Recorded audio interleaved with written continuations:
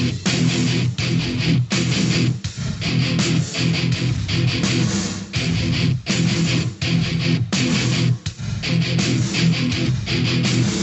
is Free Talk Live, and you can take control of the airwaves by dialing in toll-free at 800-259-9231. The SACL CAI toll-free line, 1-800-259-9231. You can join us on our website at freetalklive.com. We give you the features for free, so enjoy those on us. Again, freetalklive.com.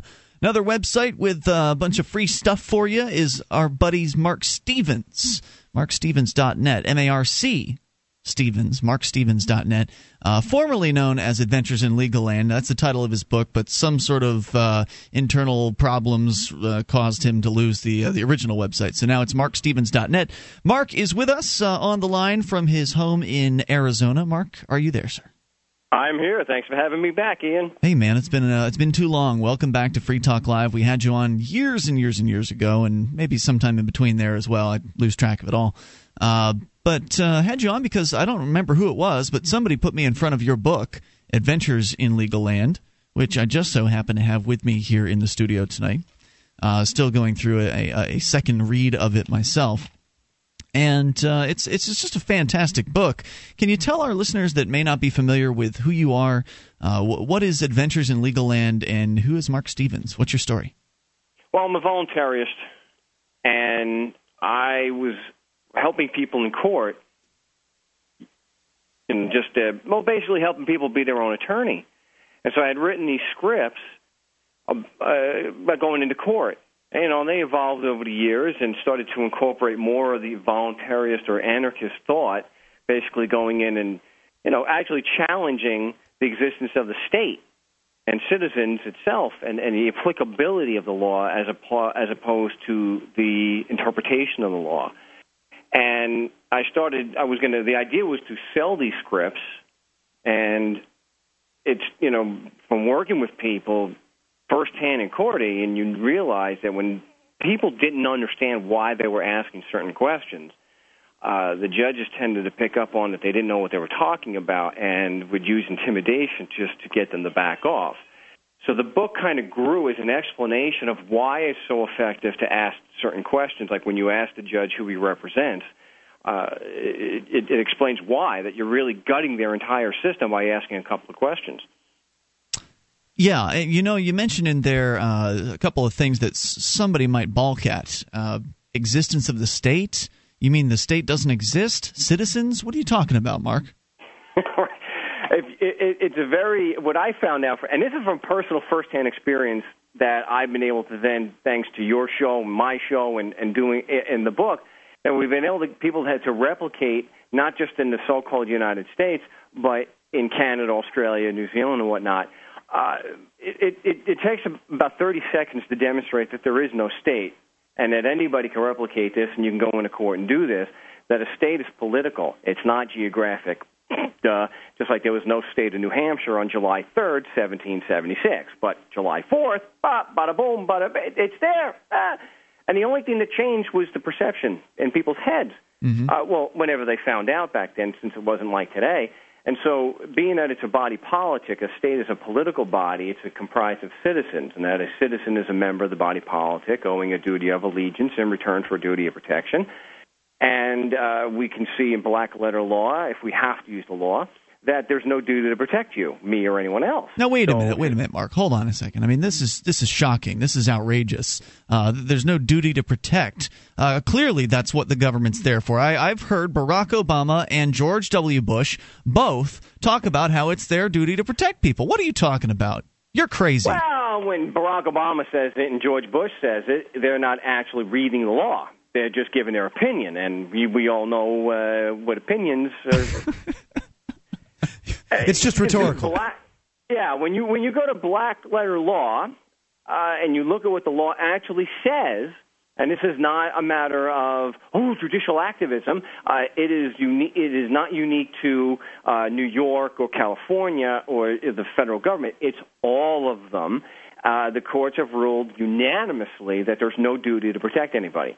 Now, when you take that, and the only thing that makes you a citizen is the duty of protection and duty of allegiance, and you take the duty to protect out, well, then the whole thing crumbles on its face. And you can go into court and you can ask a prosecutor if there's evidence of a complaining party, and they won't answer yes or no because they seem to know, Ian, that they can't prove the existence of a state. They cannot prove they have a client. How could they? I mean, the idea of a state is, as you point out, a fiction. It's just an idea. It's a concept, a fantasy in men's minds. And by the way, I'm joined tonight by Sovereign Curtis. He's in for a second time this week, and Mark is here as usual. So, gents, of course, any questions you happen to have for Mark Stevens, he's here with us. Sovereign Curtis, by the way, Mark, I don't know if you're familiar with his situation, but he is up against a felony charge of dispensing cannabis. Is that it, Curtis? Dispensing? Yeah, felony dispensing charge. Felony dispensing charge. So maybe we'll get a chance to get passing a joint. Yeah, for passing a joint to somebody. So maybe we'll get a chance to get into a little bit of detail. But just getting back into the issue of there is no state and there is no citizen. Isn't it also the case that not only do they not have an obligation to protect you, but they also have no obligation to do anything whatsoever? Exactly. We can use, like I have on my website, it states that explicitly in one of the California cases, but it's not exclusive to California. It's just this is one of the most explicit cases where they say that police officers have no statutory duty to do anything. That's pretty I mean, when you see, especially in California, when they're beating the crap out of people, if their duty isn't to protect the neighborhood, then why are they beating this guy within the, Mark, if we go back to the beginning, you say the government has a duty to protect, and then you jump down to just the police service. Is there some sort of argument that can be made that the government is still fulfilling their obligation for protection? They're just not doing it through the that wing of the public service? No, it is. It's not exclusive to the police. I was just using that example because it's so explicit where they use the word anything. Because I was, based on what Ian had just said, there's no duty to protect. The only time the government itself has, whether it's the police or the corrections or whoever, is when there is what's called a special relationship. But that's no different than any. Like if I had you in my home, there's a special relationship and there's a certain degree of care that I owe you while you're in my house. So the government never has any more of a duty to protect than anybody else.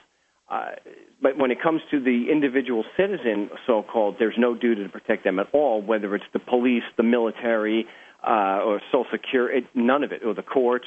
None of them have a duty to protect any of us. So, if there was a duty to protect when it comes to Social Security, then they'd be required to, say, offer as much interest as something competing in the marketplace, and they don't come anywhere near that. Well, it's not an issue of how much money or interest. It has to do with, is there a duty to protect you? And that is something that they do not have. Nobody has a right, and then the government has a corresponding duty. Because in law, it's always a right with a corresponding duty. Right. Well, they only cut you a Social Security check if they do cut one because of public relations, wouldn't you say? Yeah, thank you. Absolutely. So that it fosters. I can't think of the word, but trust. Confidence is the word. And every time they talk about the economy or the dollar, they're talking about confidence. And they have to keep people believing in the system. It's flawed, but it's the best we've got, and it's the best in the world, and so people will continue paying taxes and participating. A con man is short for a confidence man. Mm-hmm. Yes, thank you. That's what it is. It's a confidence game. It's a confidence. Exactly. It's exactly what it is.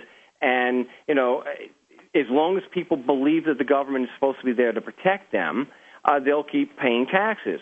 And what we do is keep telling people this is not true. They're not here to protect you. And if you want a graphic representation of that, just go to court.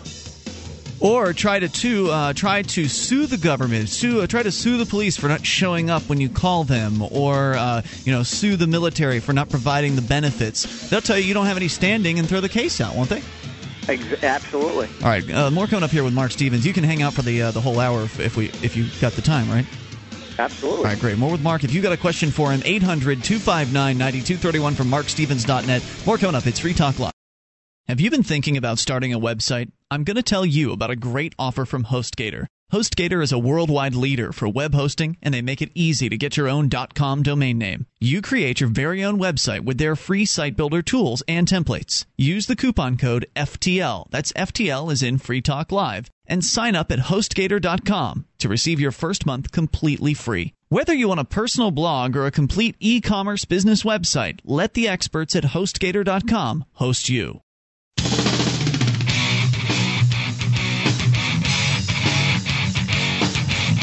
This is Free Talk Live, and you can bring up what you want. Just dial in toll-free at 800-259-9231. That's the SACL CAI toll-free line, 1-800-259-9231. Tonight, it's Ian with you, and Curtis is too involved in the chat room. Naughty boy. And Mark. And you can join us on our website at freetalklive.com, where we give you the features for free. So those features, by the way, including archives, you can just click and download right there from the front page of the site. You can go into the podcast and go all the way back to the beginning of 2009.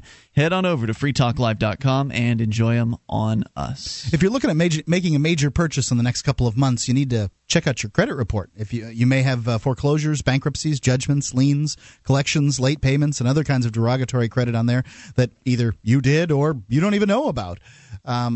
And the way to get your credit report cleaned is by going to cleaningcredit.com.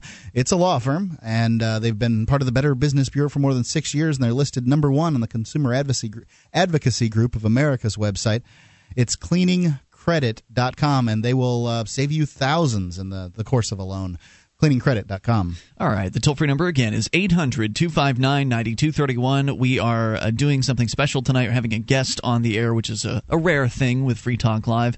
But we like to have very special people on from time to time, and Mark Stevens is one of those guys. MarkStevens.net is where you can go to read some of his articles. You can listen to his show, The No State Project, which, when it is possible, I do like to put on the Liberty Radio Network, but there have been some technical issues behind the scenes with your podcast, Mark, that have made things a little more difficult than normal. But I do have the intention to bring you back as soon as we can get everything ironed out. So welcome back in the meantime to Free Talk Live. Are you still with us?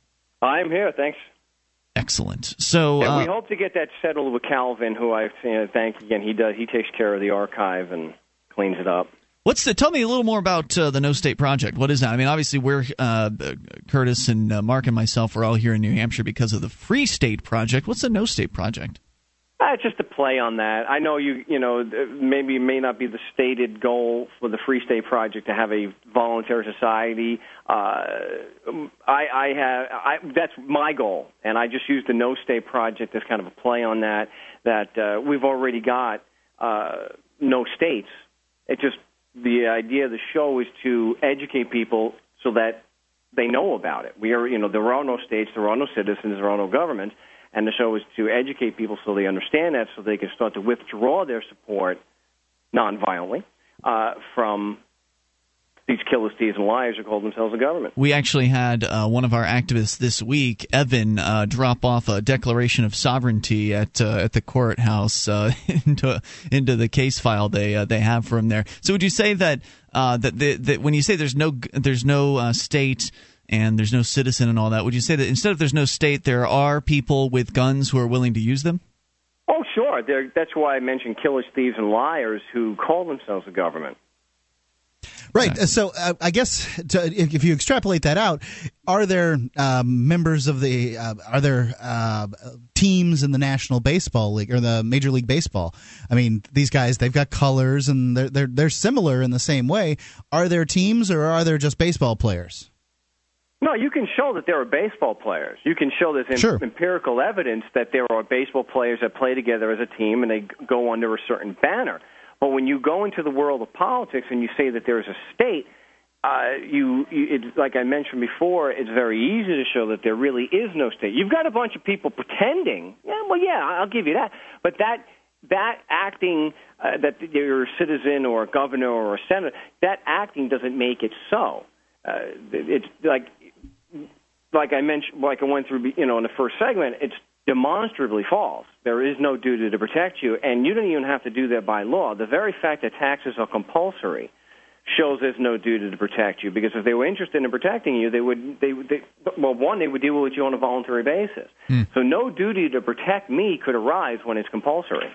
Just as an aside to the whole Free State Project conversation, I think there are a lot of people within the Free State Project who understand the inherent contradiction or the oxymoron of the term itself, and certainly many of us are seeking and working toward the voluntary society up here. I don't know if you heard, Mark, but there were mass arrests on Sunday evening up here with a dozen liberty activists being arrested all at the same time out at a local jail for so-called trespassing charges. So we've got a dozen cases that may very well be clogging up their system here in a little bit, because I doubt that any of them are going to take a plea bargain. And the real kicker is there's a news story that hit the local newspaper today about what they're calling a protest. We were just looking for our friend Russell, who was in jail, and waving at the prisoners and bringing their spirits up.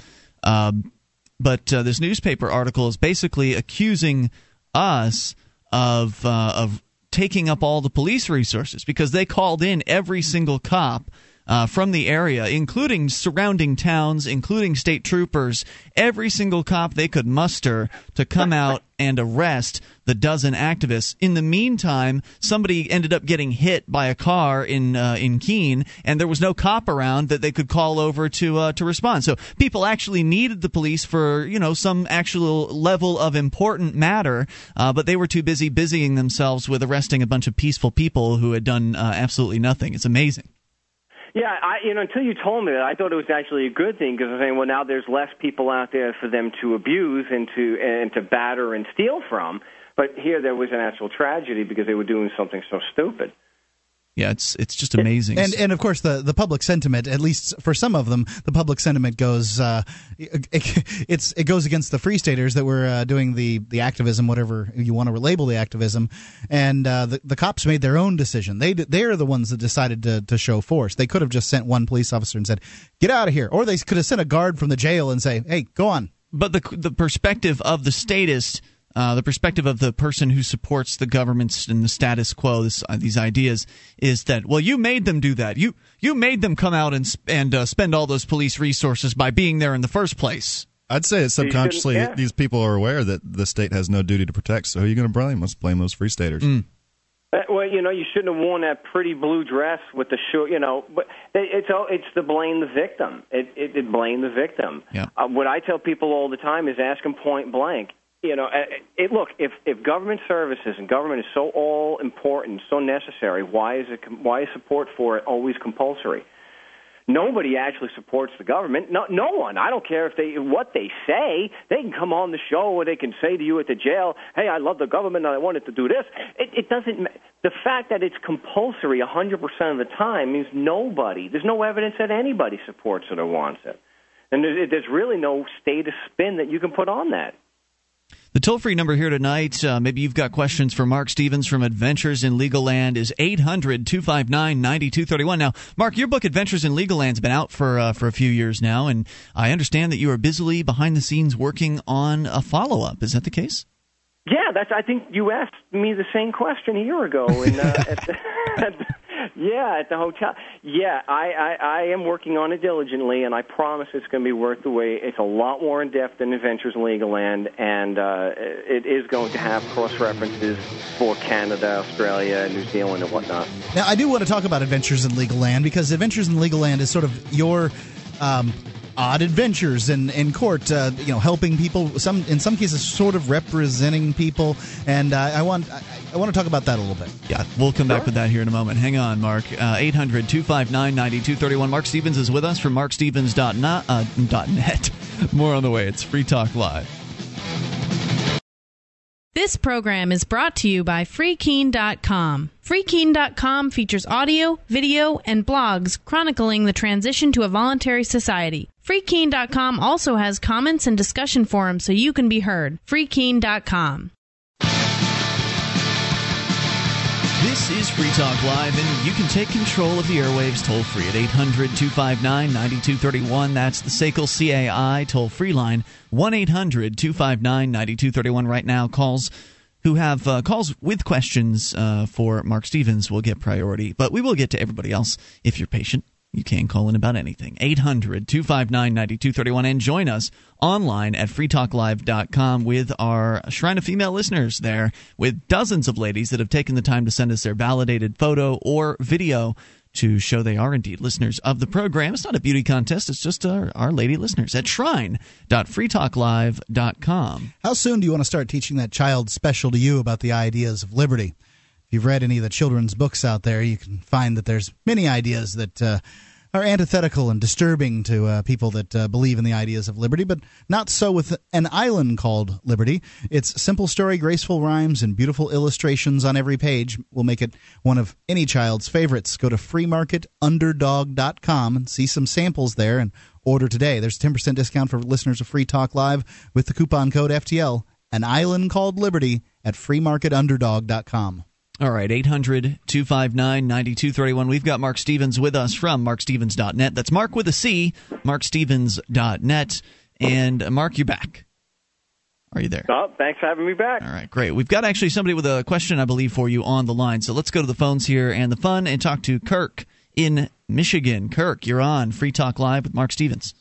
Hey, thanks, guys. I'm kind of curious. I've read the author's book, and given the current immigration flap, I'm curious as to his views regarding immigration, given that there is no state, there are no citizens, and would there really be an issue if people weren't stealing from other people? Well, no. I mean, obviously they're trying to get away from the tyrants that are south of the border and go to a kinder, gentler tyrant.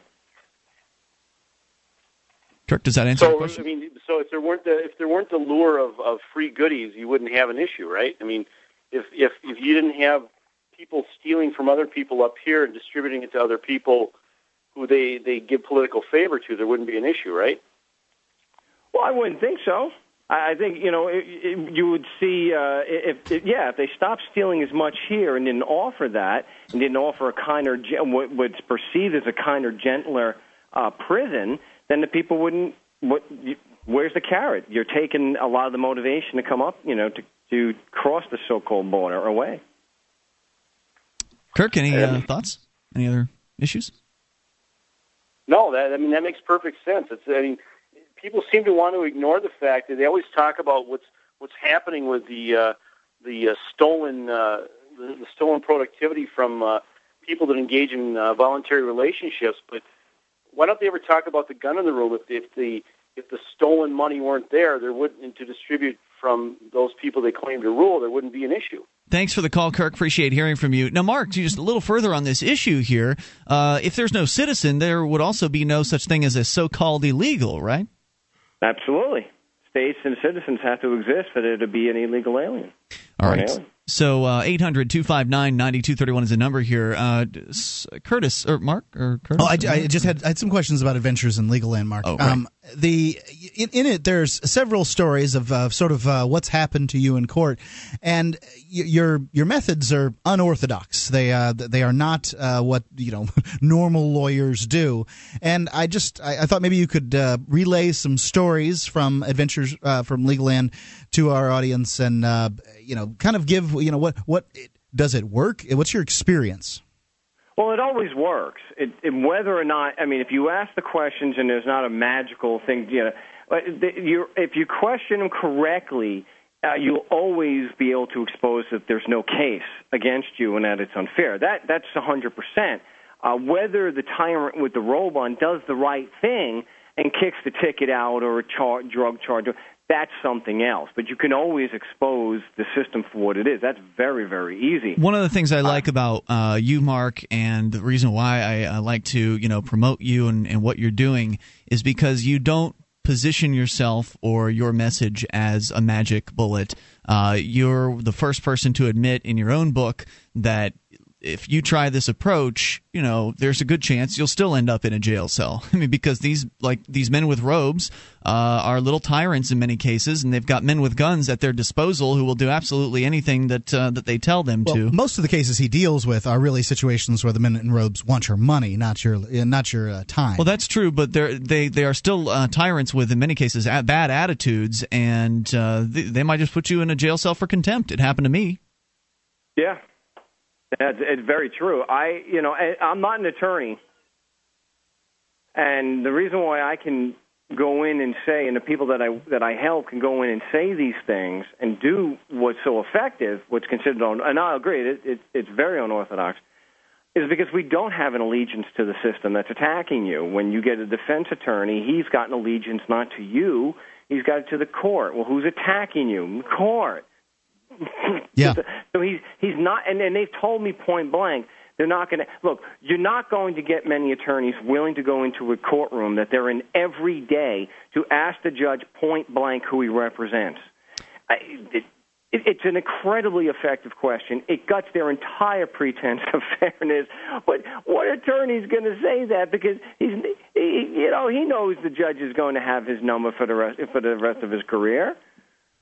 You know, Mark, I went into court today for a parking ticket situation that I had decided I was not going to pay, and I brought in some of your questions that you kindly shared with me in an attempt to give those a shot. The last time I wanted to, but I spoke in a way or didn't sit down fast enough for the judge that was there, and I ended up going to jail.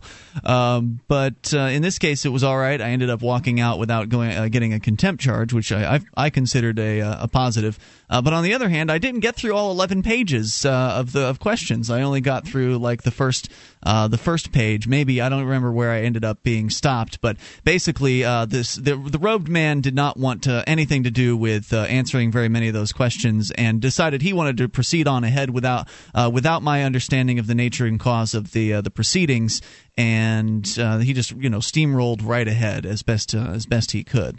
How often does that happen? Well, it happens a lot, and that's why I have on the script, the intention is not to ask every question. You want to pick the ones that you are comfortable with, and figure, I've got about 3 minutes before I get cut off. And you want to go for and most people, I'll tell you, it's an intimidating process, and most people don't want to go in. They're all so good, though, Mark. I wanted to ask all 11 pages worth, and I guess my expectations were, I didn't expect I was going to get through them. So next time I will be a little more selective. But what would be nice would be like a Mark's best ofs, like the absolute killer questions that should be asked at every opportunity. But I did have fun with it, and the intimidation factor was not there at all in this particular case. Because the nice thing about being here in New Hampshire is that we've got a bunch of activists around here that are looking for something to do, and in many cases are doing a lot of things.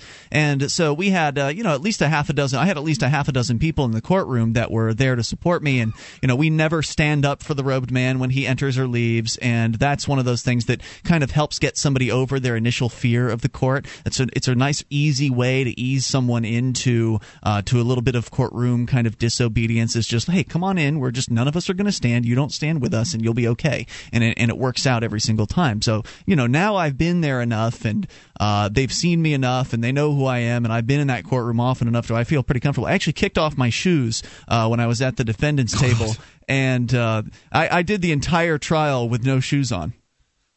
And they didn't say word number one about it. It was great. Well, I thought you were going in May. I didn't realize you were going today. I thought your court date was in May. Oh, don't worry. I'll have another one. I was one of the people that got arrested for trespassing at the jail this weekend, so the arraignment for that one is on the 1st. And I know that one of your approaches is to come into an arraignment with a pre-signed guilty, or not a pre-signed guilty plea, but a pre-written guilty plea unsigned, and basically say, look, I'm not a lawyer. I don't understand what's going on here. I've got this guilty plea, and I'm willing to sign it, but I just have some questions I want to ask first. And then you launch into asking questions that basically box the judge into a corner if he answers them that he does not want to be in. And as you say, it exposes the invalidity of the state and the absurdity of it all, and essentially what is basically a window dressing for violence. We'll talk more about that in the public relations, and I know Curtis may have some thoughts about his case coming up. It's Free Talk Live. Thousands of years ago, from the time of Moses to the time of Alexander the Great, Julius Caesar, and beyond, TrustedCoins.com brings you an incredible selection of authentic Greek, Biblical, Roman, and Byzantine ancient coins, all certified authentic by world-renowned numismatic expert Ilya Zlobin. Transport yourself to the distant past now at TrustedCoins.com.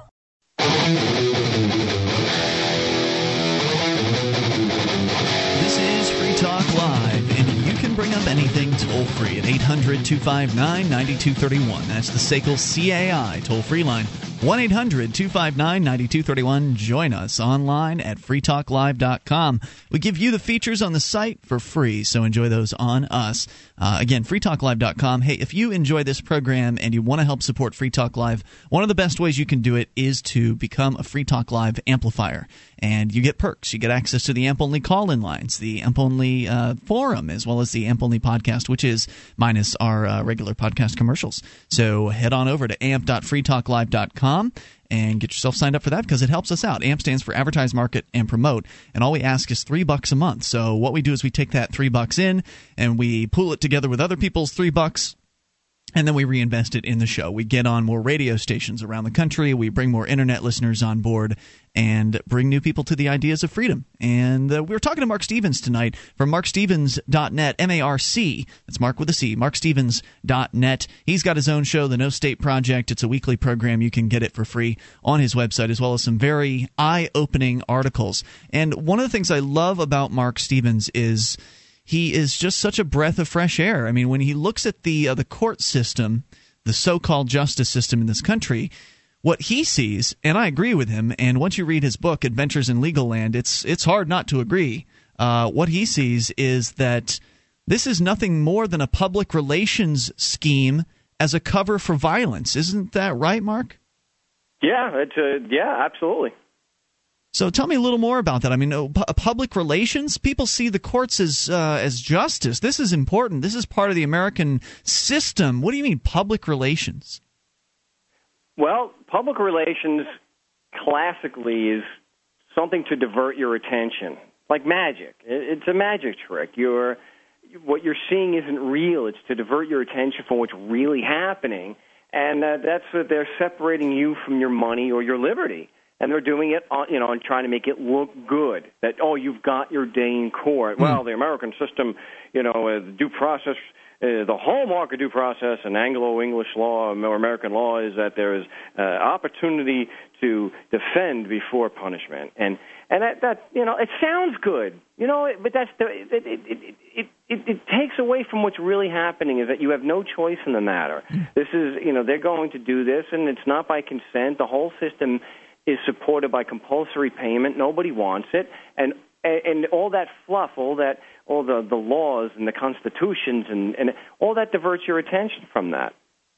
Yeah, in fact, the roadman today refused to. He claimed that he had jurisdiction over me and refused to explain how that was obtained when their own constitutions say stuff like, the government was created by the consent of the governed, and all kinds of, like you're saying, language that is just nonsense on its face. But yet people get distracted by all that, and they get all they get the Vespers over how they've got the best system in the whole world. And it may be the best system in the world, but like I wrote in the book, in a room full of idiots, one is going to rise to the top. Look, I'm just some guy from Long Island, okay? I don't have a degree. I don't have a Juris Doctorate. If it's possible for me to go and teach thousands of people to go in and gut the system by asking 2 or 3 questions, what does that say about the system? I mean, science, they publish their findings and their theories, and they say attack, question. Politicians don't want that. Politicians say they don't want you attacking. I mean, when you ask a judge, and this is something like Curtis, like for a drug case or what you were doing today, and when you ask a judge who he represents, and what you asked before, like is it like a best of, the 3 easiest questions are: am I entitled to a fair trial? And because you mentioned before the break-in about wanting just to plead guilty. Mm-hmm. And so this opens the door to the question, am I entitled to a fair trial? They say yes. Can I get a fair trial if there's a conflict of interest? They'll say, well, no, of course, Ian, you can't. Then you ask him who he represents. No way out of this one. I mean, well, you set it up first, and you say, well, I understand that this is a confrontational system. I'm here representing myself. The prosecutor's here representing the state, and I was wondering who you represent, Your Honor. I wouldn't say Your Honor, but well, whatever. Yeah. But the point's made, and yeah, exactly. And there's nowhere for the judge to go, because according to their canons, which is like ecclesiastical law, once you put the judge's impartiality at issue, the judge is obligated, it's mandatory, he has to answer the question and clarify. Now, that doesn't mean he's going to, but it looks pretty bad. And I just want to point out, too, I'm not trying to get him to contradict the law. I ask him, like you said, the setup questions because I only want him to contradict himself. I'm not trying to get him to contradict my interpretation of the law, what I think. That's why I ask him, hey, tough guy, can I get a fair trial? It's not based on the Fifth Amendment. It's not based on the Constitution. It's just based on his opinion that he's trying to get everyone else on the same page. He wants everyone in that room to perceive he's there to give you a fair trial.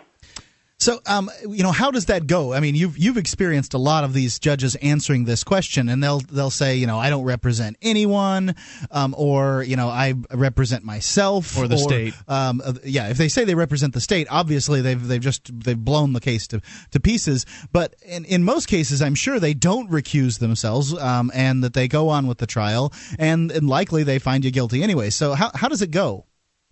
Well, there's a number of different ways that it can go, and most of the time we do this. I would say 7 out of 10 times the ticket's thrown out, which is good. Okay. And I think that if you're looking at a drug case, because it's usually a felony, there's even greater chance it's going to get tossed. And it just may be the straw that breaks the camel's back. Or, if he says he represents the state, we know there's the conflict of interest. Easy. If he says he represents no one, now you've got a serious issue that you now can question him on. Saying, well, if you don't represent, if you're here on your own, then what's the basis of your authority to act at all? Now, how'd you get here? How did you manage to get seated up there? Right. You also have an issue where you ask him point blank, well, sir, not for nothing, I need to know the nature of your relationship to this man, and you point to the cop or the prosecutor. And that drives them bonkers. Well, I can say that I don't want to speak for Curtis here, but I'd imagine that we want to try to, the activists up here want to try to throw everything that we possibly can up against the wall, and whatever's going to work would be great, because I know that on one hand we're likely going to be doing fully informed jury outreach, because since Curtis is looking at a felony charge, that means that we can bring a jury into this, and so we can work on reaching out to those folks, while at the same time maybe Curtis will consider taking some sort of an approach like this. I know, Curtis, you don't want to get into a lot of detail about the case with Mark on the air, but do you have any questions that you think would be appropriate to ask? Well, next up, I've got a probable cause hearing in the district court level. Got any hints for me or tips for me there? Absolutely. Thank you. And we could talk more and we can get into this more. Feel free to call my show on Saturday. You want to be able to make sure that the witnesses against you are under subpoena to be there. This is your opportunity to put them on the stand prior to an arraignment and question them to see if there's probable cause. They will not. No one in the history of me doing this has ever been able to prove presence within the state, which you get the witness to admit is an element of the so-called crime first. Meaning that in order to have committed this so-called crime, you have to be within the state of New Hampshire, and when you ask a certain series of questions, they can't prove that. Right. What will happen, Curtis, and this is the questions that you do. I'll try to go as quick as I can. I'll tell you what, we're going to definitely hold you through here because more people want to talk to you on the phone. But anyway, go ahead. Don't feel rushed. Okay. You have to first set up that it is an element of the crime. So you have to ask them, and this is the police officer on the stand under oath, would there be a crime if I was not within the state on this day, meaning the day of whatever the offense he would charge? Now, the cop will say no, and that is making your presence within the state an absolutely essential element of the crime. Now, because it's a felony, it's a crime, it has to be proven beyond a reasonable doubt that you were within the state. So what you do is you ask him, was I within the state on this day, just to restate his testimony. He'll say yes. Then you ask him, is that an arbitrary opinion, or is it based on facts currently within your knowledge? And he'll say it's based on facts. Now you've got him under oath saying he is basing his opinion that you're within the state on facts currently within his knowledge. He can't even look at his police report, not that it would help him. So then you ask him one question, saying, factually, what is the state? And now, they didn't want to answer that one today. Let me tell you, in my trial, they didn't like that. Well, no, and we should, like. No, actually, I'm sorry. I didn't get to. Wait. I didn't get to ask that one. I'm sorry. The one that I asked was factually what is an ordinance, and they didn't want to answer that one either. I want to know factually. I've got an answer for factually what the state is. All right, let's talk about it. We'll see, Mark, how he reacts. Mark's willing to hang on through the news into the next hour. We'll continue the discussion here, and Mark, I'm going to get you in touch with Curtis off the air here, so you guys can do a little bit more. Maybe you can set him up as a guest if you've got time for him. Hang on. More with Mark Stevens in a moment. And you can find his website at markstevens.net, M-A-R-C, markstevens.net. More coming up. It's free. MemoryDealers.com offers the world's largest selection of discounted optical transceivers, including SFPs, GBICs, XFPs, Xempax, and X2s, that are 100% compatible with all major networking equipment manufacturers, including Cisco, 3Com, Foundry, Alcatel, and HP, at up to 99% off list price. Memory Dealers can also offer customized solutions for your transceiver requirements, including private labeling. Memory Dealers is your trusted source for all your networking and telecom accessory needs, in stock and ready to ship via overnight delivery. MemoryDealers.com.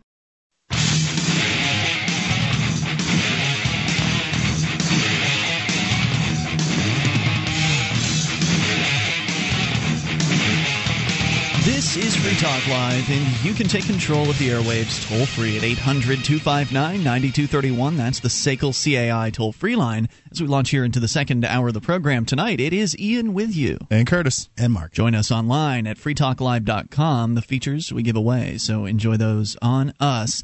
Again, freetalklive.com. The site actually allows you to influence what we'll talk about on the air. You can submit show prep suggestions, news articles from around the internet, or YouTube videos, or whatever it is, whatever you want to link to, blog posts, if you think our listeners will like it.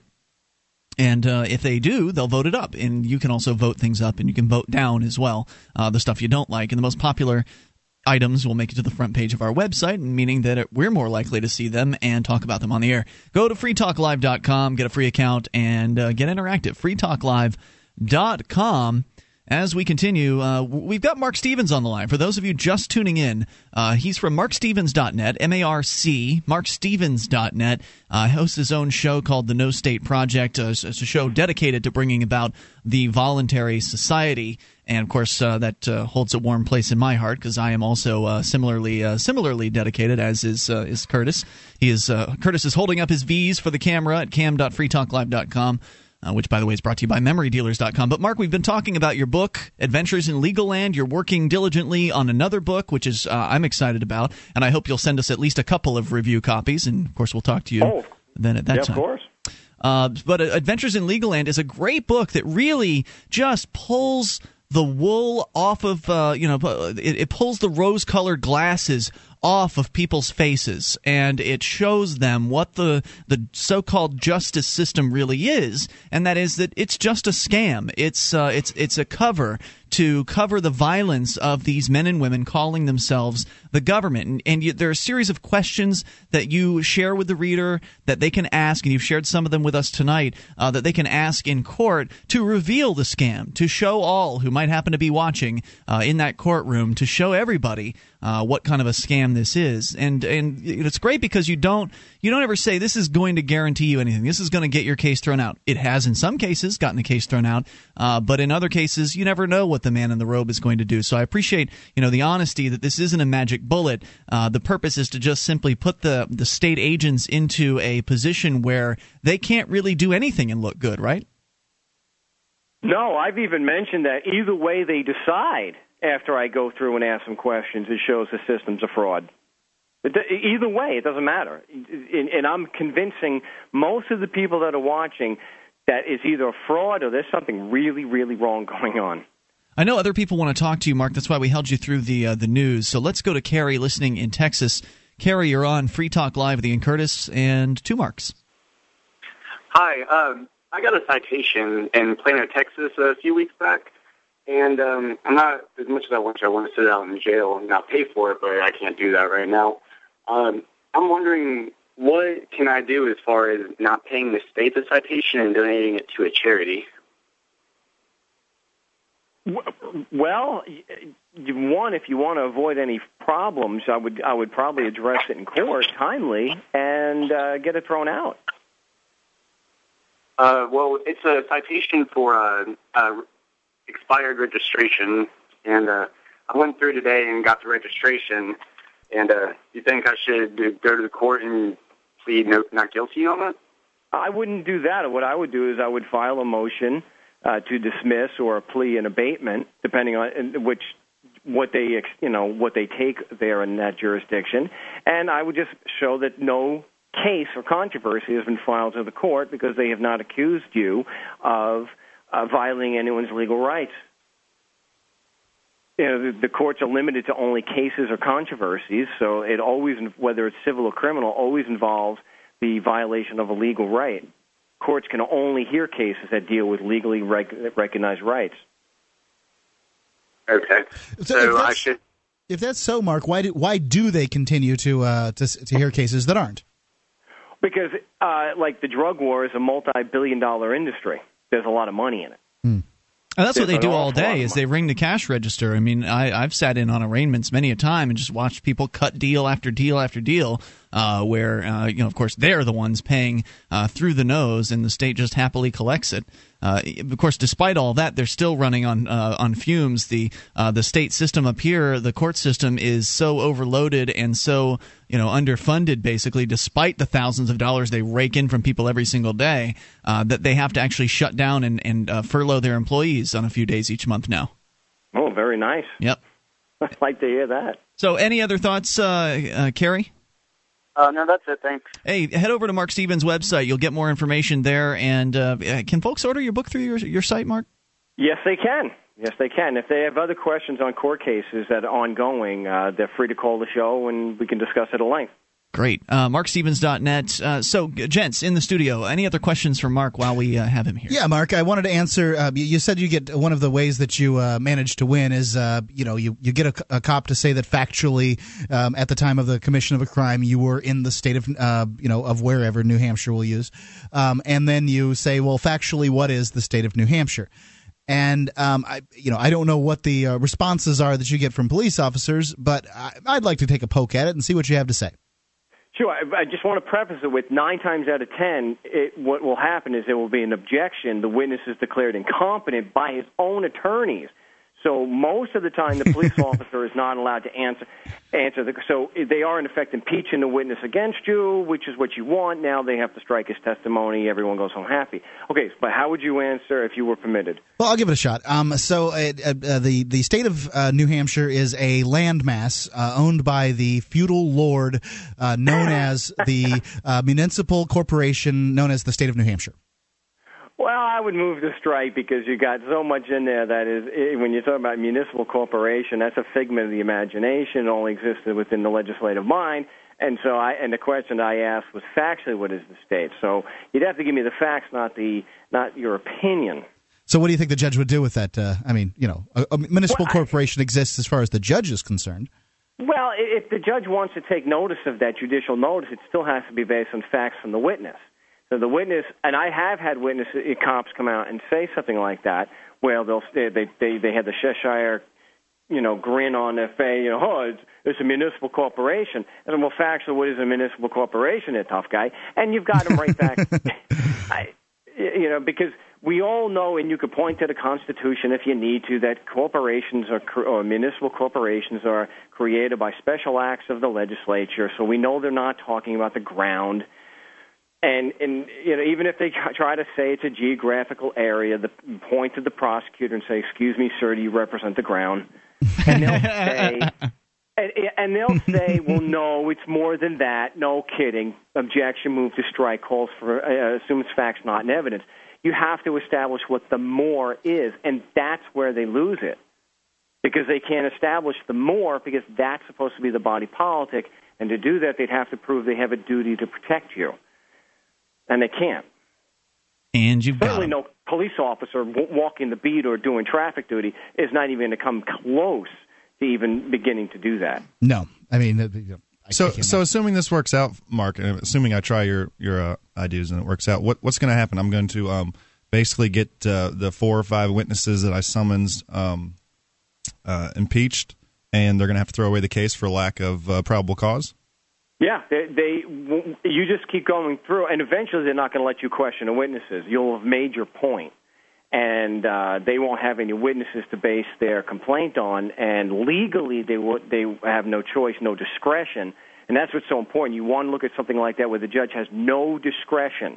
You always want to attack this from a standpoint of taking away the judge's discretion. Otherwise, you can't get anywhere. And if they don't throw it out, even though there's no witnesses, you're in a very serious situation. You would have legal recourse to stop it from proceeding by filing an action into the higher court, which I talk about in depth at workshops and on my show. There are legal remedies to prevent a traffic court or trial court from proceeding when there is no case for witnesses. You want to keep him on, Curtis? You got a few more questions for him? All right, more coming up here with Mark Stevens in a moment. 800-259-9231. If you've got a question for Mark, get on the lines. 1-800-259-9231, because we can't keep him the whole show. We've got to get back to our regular format of open phones taking calls about anything. 800-259-9231. But if you've got a question for Mark Stevens from markstevens.net, he's with us. It's Free Talk Live. Have you ever wished that you could buy, sell, and trade in silver in your community? Del Valley Silver has a no-cost, turnkey setup for you. You recruit 6 to 8 businesses in your area to accept Del Valley Silver rounds as barter currency, and your wish is granted. You get paid, and you promote the use of real money. This isn't like so many other silver currency setups where it's really just a system to sell high-priced rounds. It's a free market system based on Austrian economics. DelValleySilver.com. DelValleySilver.com.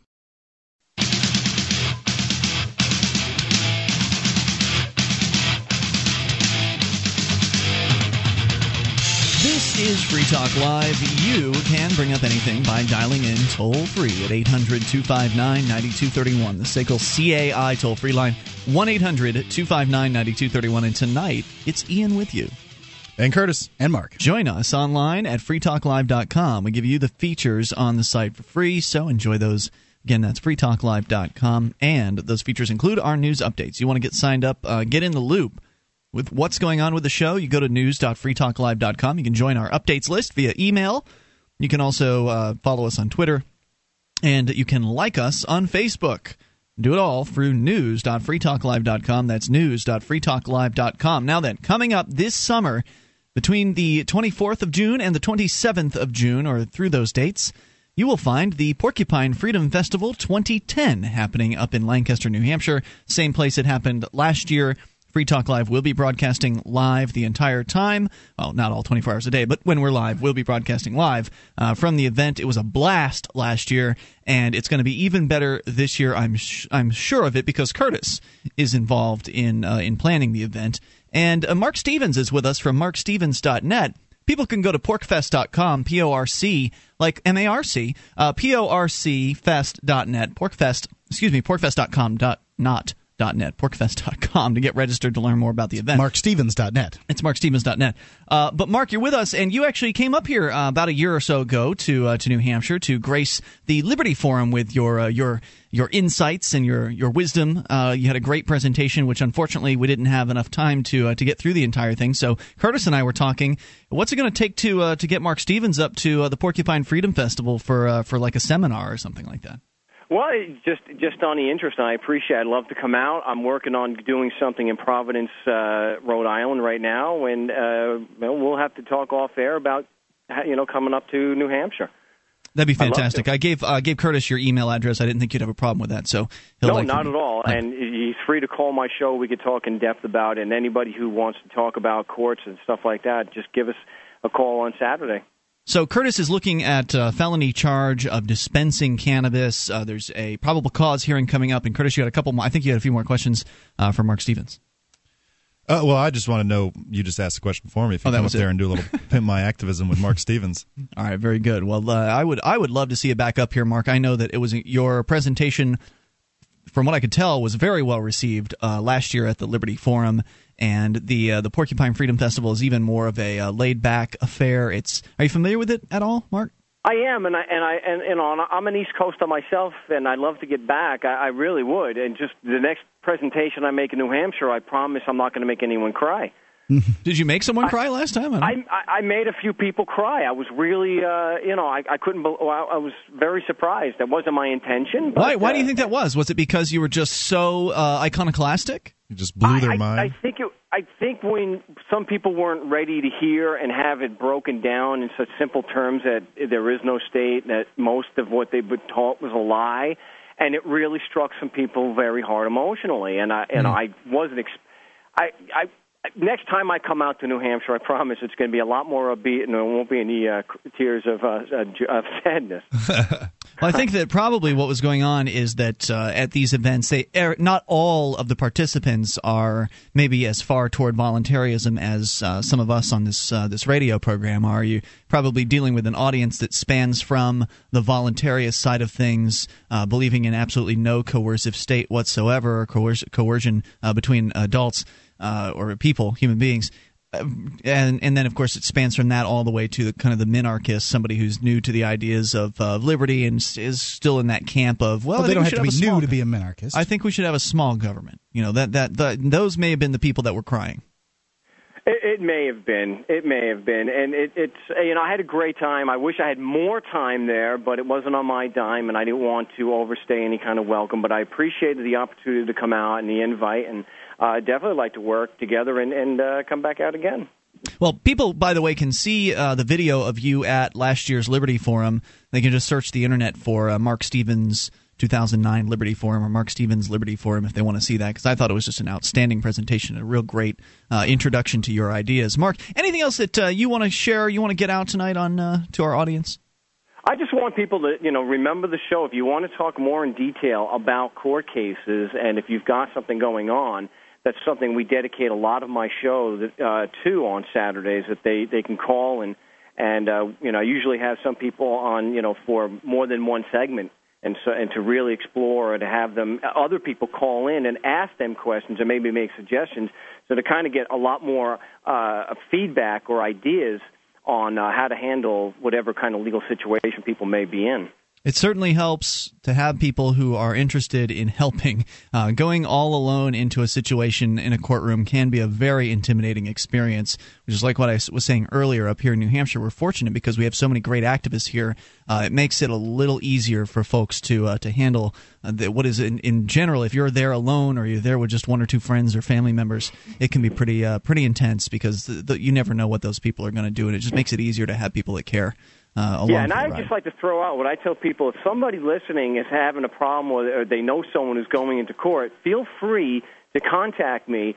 And when they go to court, they can be ad hoc reporters, be from the media, legitimately from the media, and let the judge know in advance you are there from the media and you're observing what's going on that day. That's helpful, as to for the court to know that, hey, somebody's watching, potentially. Thousands of people, hundreds of thousands of people are watching. But, Mark, one thing we've noticed up here in New Hampshire is when some sort of activism comes along, and I'd call your activism judicial activism, but when some sort of activism comes along, the bureaucrats kind of it'll confuse them the first couple of times, but after that they shape themselves to it and figure out something new. And I'm just wondering, if your activism was done in a relatively small area. I think you live in Phoenix. I know you live in Arizona. Do you think that the bureaucrats could figure out some way to get around your system, which is largely successful? No, the only way they try to get around it is to just not answer the questions. But by that time, they've already said that you're entitled to be informed. And so what they do is they set up a situation where you are not being informed as to what's going on, so it's impossible to defend yourself and you can't get a fair trial. There really is no way around it. It doesn't mean that you're going to win. Like I write in the book, it's all about damage control. You're trying to limit the damage. And I write in the script that you'll see that the point is to actually get them to shut up. Mark, I really appreciate your time tonight. You always are great about staying on extra. You're one of the more frequently lengthy guests on our program, just because it's so interesting and people have a lot of questions and they're curious, because this is a topic that you just can't find information like this on. I mean, if you talk to lawyers, they're all going to say, well, just hire me and I'll take care of this for you.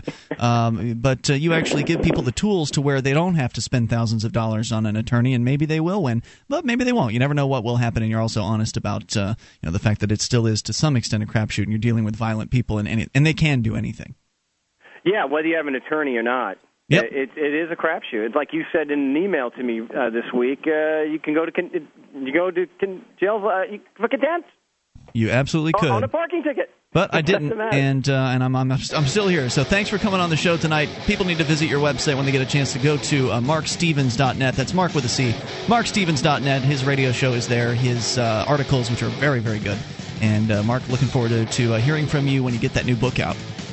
Yes, thanks for having me on again, yes, guys. sir. Thanks for the time tonight. Good night. More coming up here. You can take control of the airwaves. Bring up anything. 800-259-9231.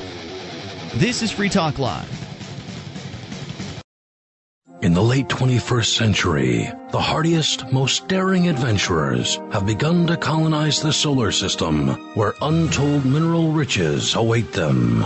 Jealous of their wealth and fearful of their freedom, the government of Earth is determined to extend their power to this new frontier by any means necessary. Escape from Terra, an illustrated science fiction saga from Big Head Press. Read it online at escapefromterra.com.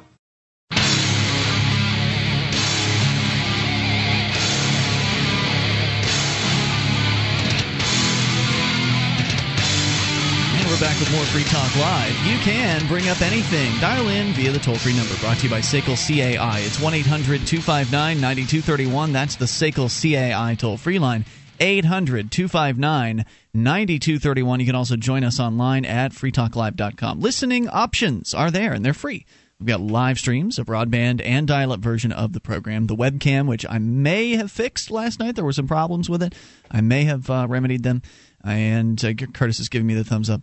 Cam.freetalklive.com gets you to the webcam. That's brought to you by MemoryDealers.com. Listen.freetalklive.com gets you to the live streams, which are available 24 hours a day for you. Also, the listen lines. There's details on how to call in via any phone that can dial long distance and listen to Free Talk Live around the clock. All of it at listen.freetalklive.com. Mom shows you her love by cooking only the best. Do you want to know how you can return the favor? George's Famous Baklava. Mother's Day is May the 9th this year. Get her George's Famous Baklava. It's walnut baklava with over 50 layers of melt-in-your-mouth phyllo. All the ingredients are premium and natural to ensure only the best taste. Shipped in a special container, priority mail, so it gets to you fresh and delicious. Order it at mandrick.com. That's MANDRIK.com. There's no C in Mandrick. Mandrick.com. It's Osborne approved. Mandrick.com. I know when I'm going to order it, I would order some for myself as well because it's just darn good. It really is good baklava. You can put, and I put some in the freezer too, just because I ordered so much, or we got so much when he sent some to us that I couldn't eat it all at once, and so I froze it, and it was still good even out of the freezer. Yeah, it's great with you get one of the little triangles. There's like 1 million calories in it, and you get one of the little triangles, and you have it with a cup of coffee, and it is really a wonderful way to start the day. All right, so we're going to continue here. We'll take your phone calls about whatever's on your mind. Coming up, motorcyclist jailed for 26 hours for videotaping a cop. We'll go to first your phone calls, though. Michael is listening in South Carolina, and you're on Free Talk Live with Ian Curtis and Mark. Hey, how's it going? Hello, Michael. What's on your mind tonight? Yeah, I wanted to give y'all another example of how awful and unnecessary the federal government is. So, okay, go for it. My county here in South Carolina is Aiken County, and the county has recently entered into a contract with a firm in D.C. that's going to basically lobby the federal government to try to get projects here in our county.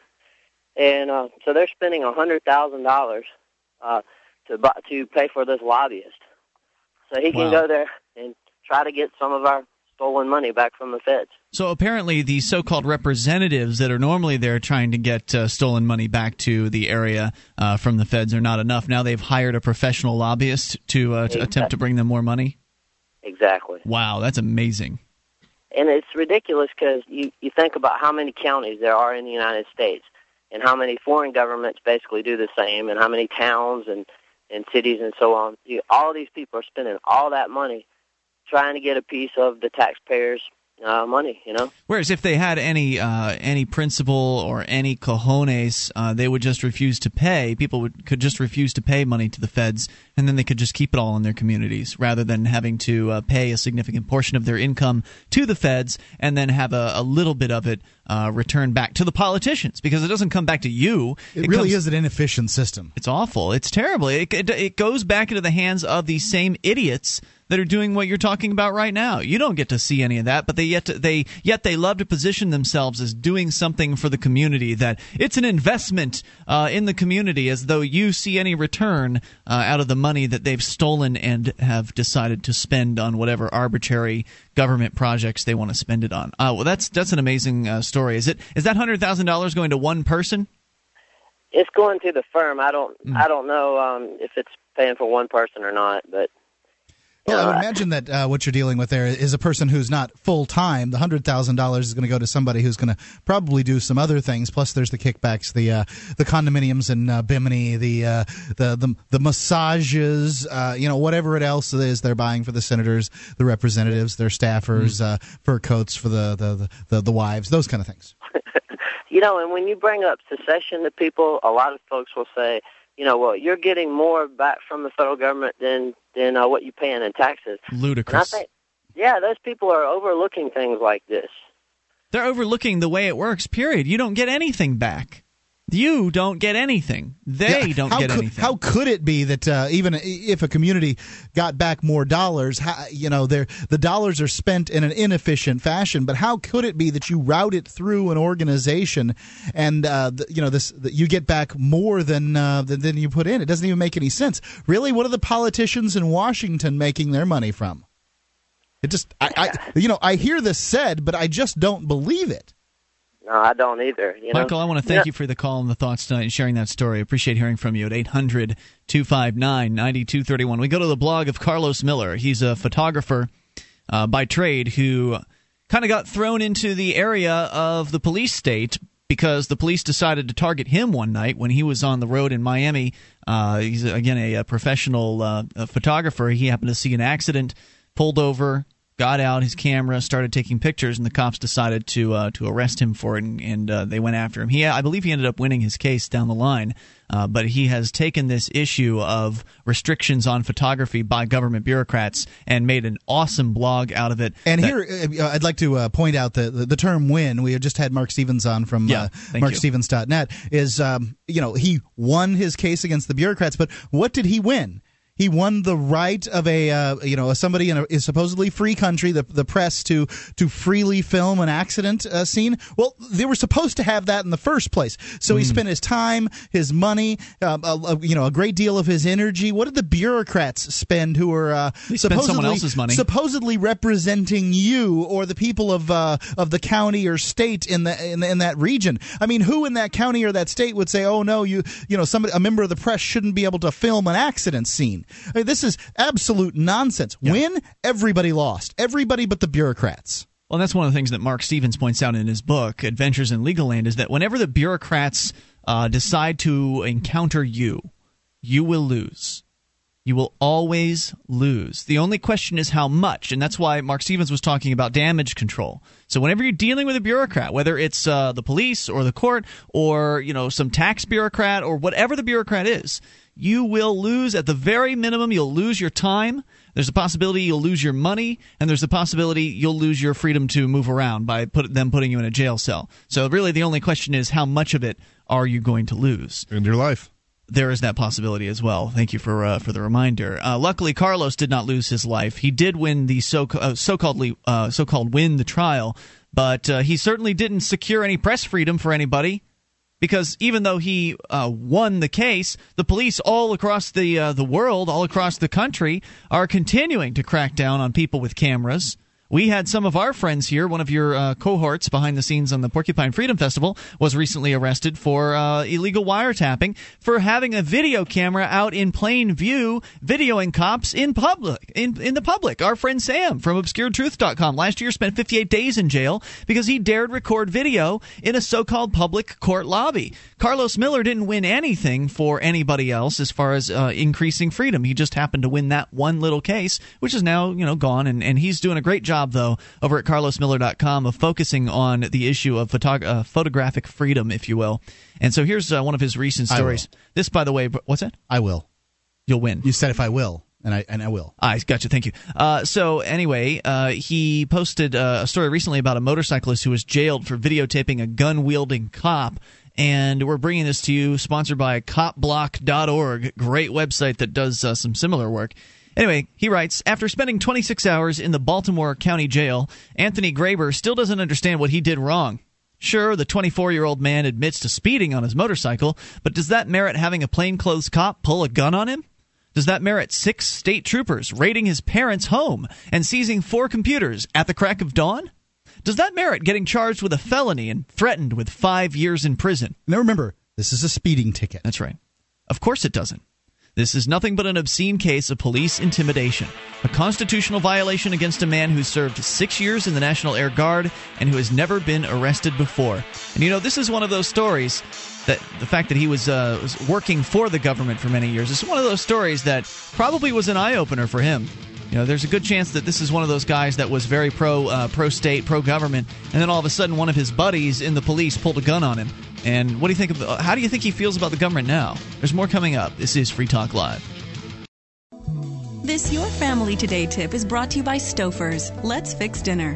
Find dinner ideas to bring your family together at the table at letsfixdinner.com.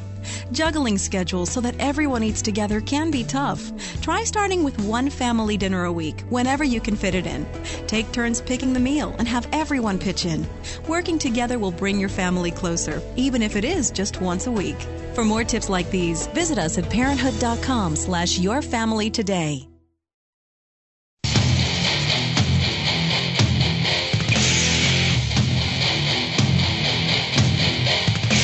This is Free Talk Live. You can bring up whatever's on your mind. Dial in toll-free at 800-259-9231 and take control of the airwaves. Tonight it is Ian with you. And Curtis. And Mark. And you can join us online at freetalklive.com. All the features there we give to you, including our webcam. At cam.freetalklive.com, you can go there. You can interact with other listeners because we've got a chat room on the same page. You can watch, listen, and chat all at the same time at cam.freetalklive.com, which is brought to you by MemoryDealers.com. And MemoryDealers.com offers the world's largest selection of discounted optical transceivers, including SFPs, XFPs, GBICs, Zenpaks, and X2s. They're 100% compatible with all major networking equipment manufacturers, including Cisco, 3Com, Foundry, Alcatel, and HP at up to 99% off of list price. I've seen these list prices, and really, the prices are up to 99% off. And even the ones that aren't 99% off are a huge discount. It's MemoryDealers.com. They've got these optical transceivers in stock and ready to ship via overnight delivery at MemoryDealers.com. All right, we continue here. You can bring up absolutely anything. We're talking about a story from the Carlos Miller blog at carlosmiller.com. Great blog that really keeps an eye on the police oppressing photographers around the country. And he never runs out of material. It's a great blog in that it shows such horrific things, and he does such a great job of it. Anyway, he's talking about a guy, a 24-year-old man who was in the Air National Guard for 6 years, never been arrested before in his life, who was pulled over for speeding on his motorcycle.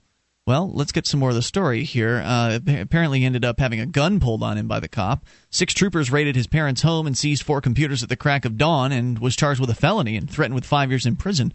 More detail here from carlosmiller.com. It was a knee-jerk reaction from the Maryland State Police after Graber posted the video of the cop pulling a gun on him on YouTube. The cop's name is Joseph David Euler. In case you were wondering, he has no business wearing a badge. So how come he's not being punished? Well, we already know the answer. He's above the law. They are above the law. The Maryland State Police Department, that is. Why else would a judge sign a search warrant allowing them to raid Graber's parents' home at 6:45 in the morning on a weekday, detaining his entire family for 90 minutes, forbidding his mother from going to work and younger sister from going to school, while they rummaged through the family's personal belongings? And that judge's name? Well, that's a secret. There is no signature from a judge on the paperwork, according to Graber, in an exclusive Photography is Not a Crime interview Thursday night, just hours after he was released from jail. And besides, why do you need signatures? It's not like you can hold these people accountable anyway. They should just start showing up with blank pieces of paper and waving them around. You know, What the you're right. You're absolutely right on this one. It's not like the judges don't just rubber stamp whatever these cops want anyway. Mm-hmm. I mean, that's how it's gotten. Maybe there was a time in history when judges would make police officers and sheriffs, show some kind of probable cause or whatever. But that doesn't happen anymore, and the evidence is profound. They told me they don't want you to know who the judge is because of privacy. Is this America, where cops are allowed to violate your Fourth Amendment rights, not to mention your First Amendment right to film them on the approval of some secretive judge? Well, maybe not all judges agree. The judge who released me looked at the paperwork and said she didn't see where I violated the wiretapping law. Ah, yes, the wiretapping charge, that old standby that cops use when you happen to videotape them in public while they're on duty when they have absolutely no expectation of privacy.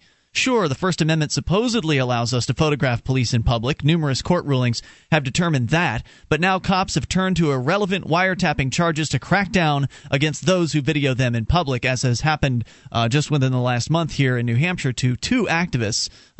Those laws are designed to protect people whose voices are recorded in telephone calls when you actually have an expectation of privacy. Fortunately, most judges end up throwing these charges out of court when cops don't have an expectation of privacy. The case began against Graber on March 5th when he was speeding on his motorcycle on Interstate 95. He had a video camera strapped to his helmet and was filming the ride. He sped past Officer Euler's unmarked car, who claimed he was popping a wheelie while traveling 100 miles per hour. And Euler was only visually estimating his speed. He didn't have a radar gun, which usually means it wouldn't stand up in court. Graber also admits to speeding past a marked car. However, he never heard any sirens behind him, and even at one point in the video where Graber looks back, the only car behind him is Euler's unmarked car with no lights. That was when Graber was already exiting the interstate. When he came to a complete stop behind the other cars at the exit, Euler cut him off and hopped out of his car with his gun drawn, never flashing a badge and not identifying himself as an officer until several seconds later.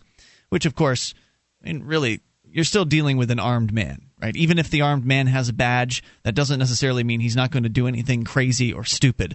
And right. Well, jumping out of an unmarked police car and cutting people off and jumping out with a gun drawn is probably crazy. And taking your time announcing who you are.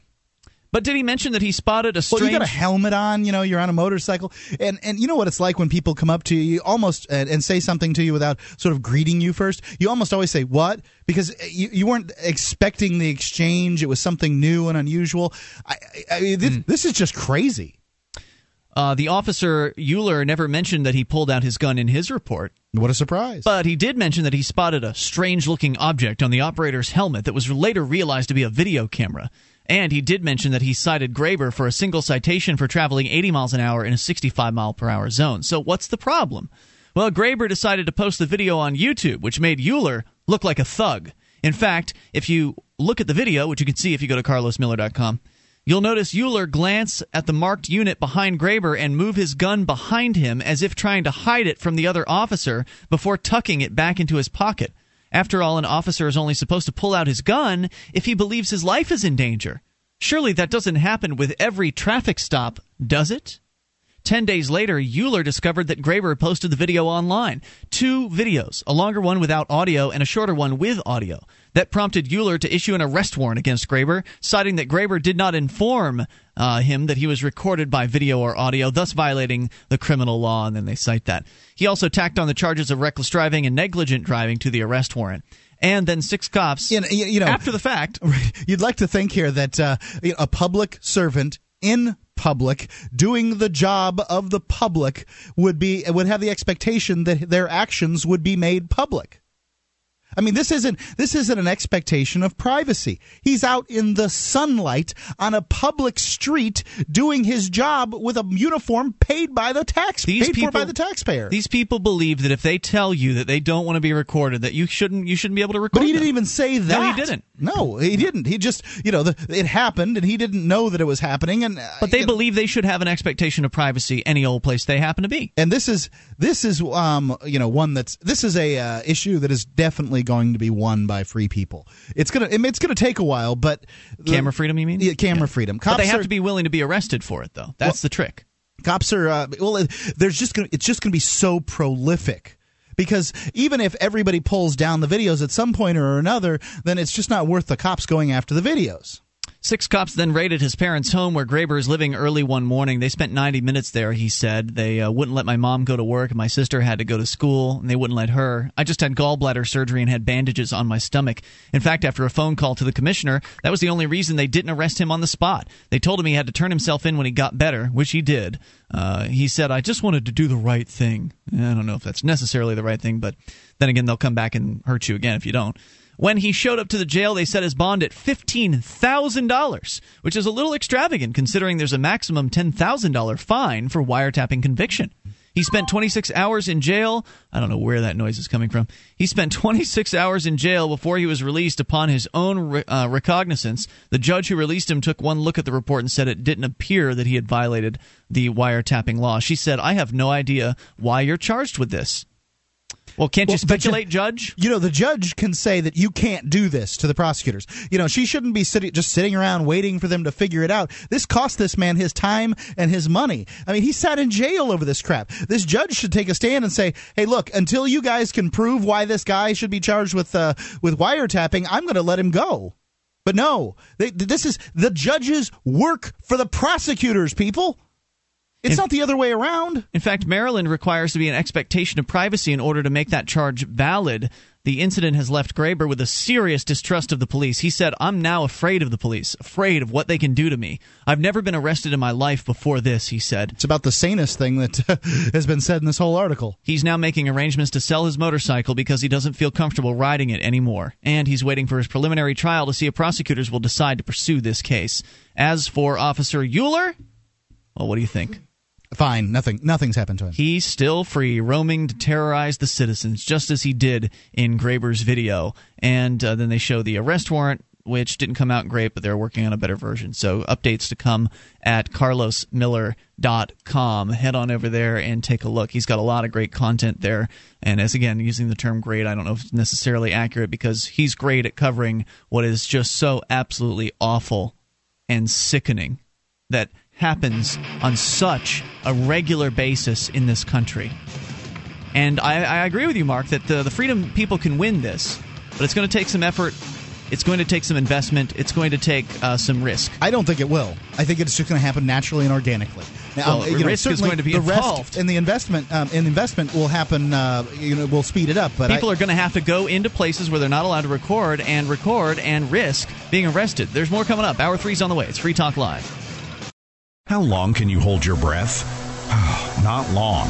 After air, water is the most critical factor for life. There are dozens of toxic substances in tap water, even pharmaceutical drugs that city processing can't remove. Sadly, most bottled water isn't much better. The chemicals in the bottles themselves are a serious health concern and a huge environmental problem. Filtering your own drinking water is the logical answer. You'll have a much better quality of water and save a bunch of money, too. Aquasana filters are thorough and more affordable per gallon than even pitcher-type filters. Aquasana is consistently voted the best choice by Consumers Digest. The filters are easy to use and install. Call 866-NO-BOTTLE to order or link online through freetalklive.com.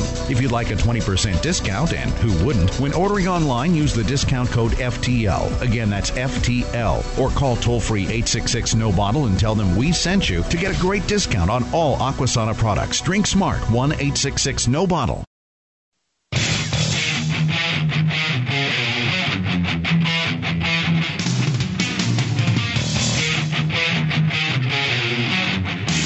This is Free Talk Live, and you can bring up whatever you want. We're launching into the third hour of the program. Tonight, it is Ian with you. And Curtis. And Mark. And you can join us on our website at freetalklive.com. We give you the features on the site for free, so do enjoy those on us. Again, that is freetalklive.com. Uncovering the secrets and exposing the lies. That's what readers of freedomsphoenix.com get every day. Readers of freedomsphoenix.com are constantly provided the detailed real news that lies between the lines of propaganda and relationship we have with coercive governments. freedomsphoenix.com offers up-to-the-minute updates on the economy, technology, communications, and the rise of the police state. Go now to freedomsphoenix.com and sign up for the free daily dispatch. That's freedomsphoenix.com. Our website is freetalklive.com. It allows you to select show prep and get it promoted to our eyes so we might talk about it on the air. You can basically submit whatever you want to the site. Other listeners vote it up or vote it down, and the most popular stories and entries make it to the front page of the website at freetalklive.com. So we will take your phone calls about whatever happens to be on your mind. Continuing, though, since we kind of are talking about out-of-control cops, that we just finished up a story for those of you just tuning in last hour about a madman cop in Maryland who pulled a gun on a motorcyclist who was just speeding. He gets out of his car, he's an ununiformed cop in an unmarked car, whips a gun out and starts saying, "Get off the motorcycle! Get off the motorcycle!" We watched the video during the break, and he says, "Get off the motorcycle" 3 times as he approaches with his gun drawn at this motorcyclist.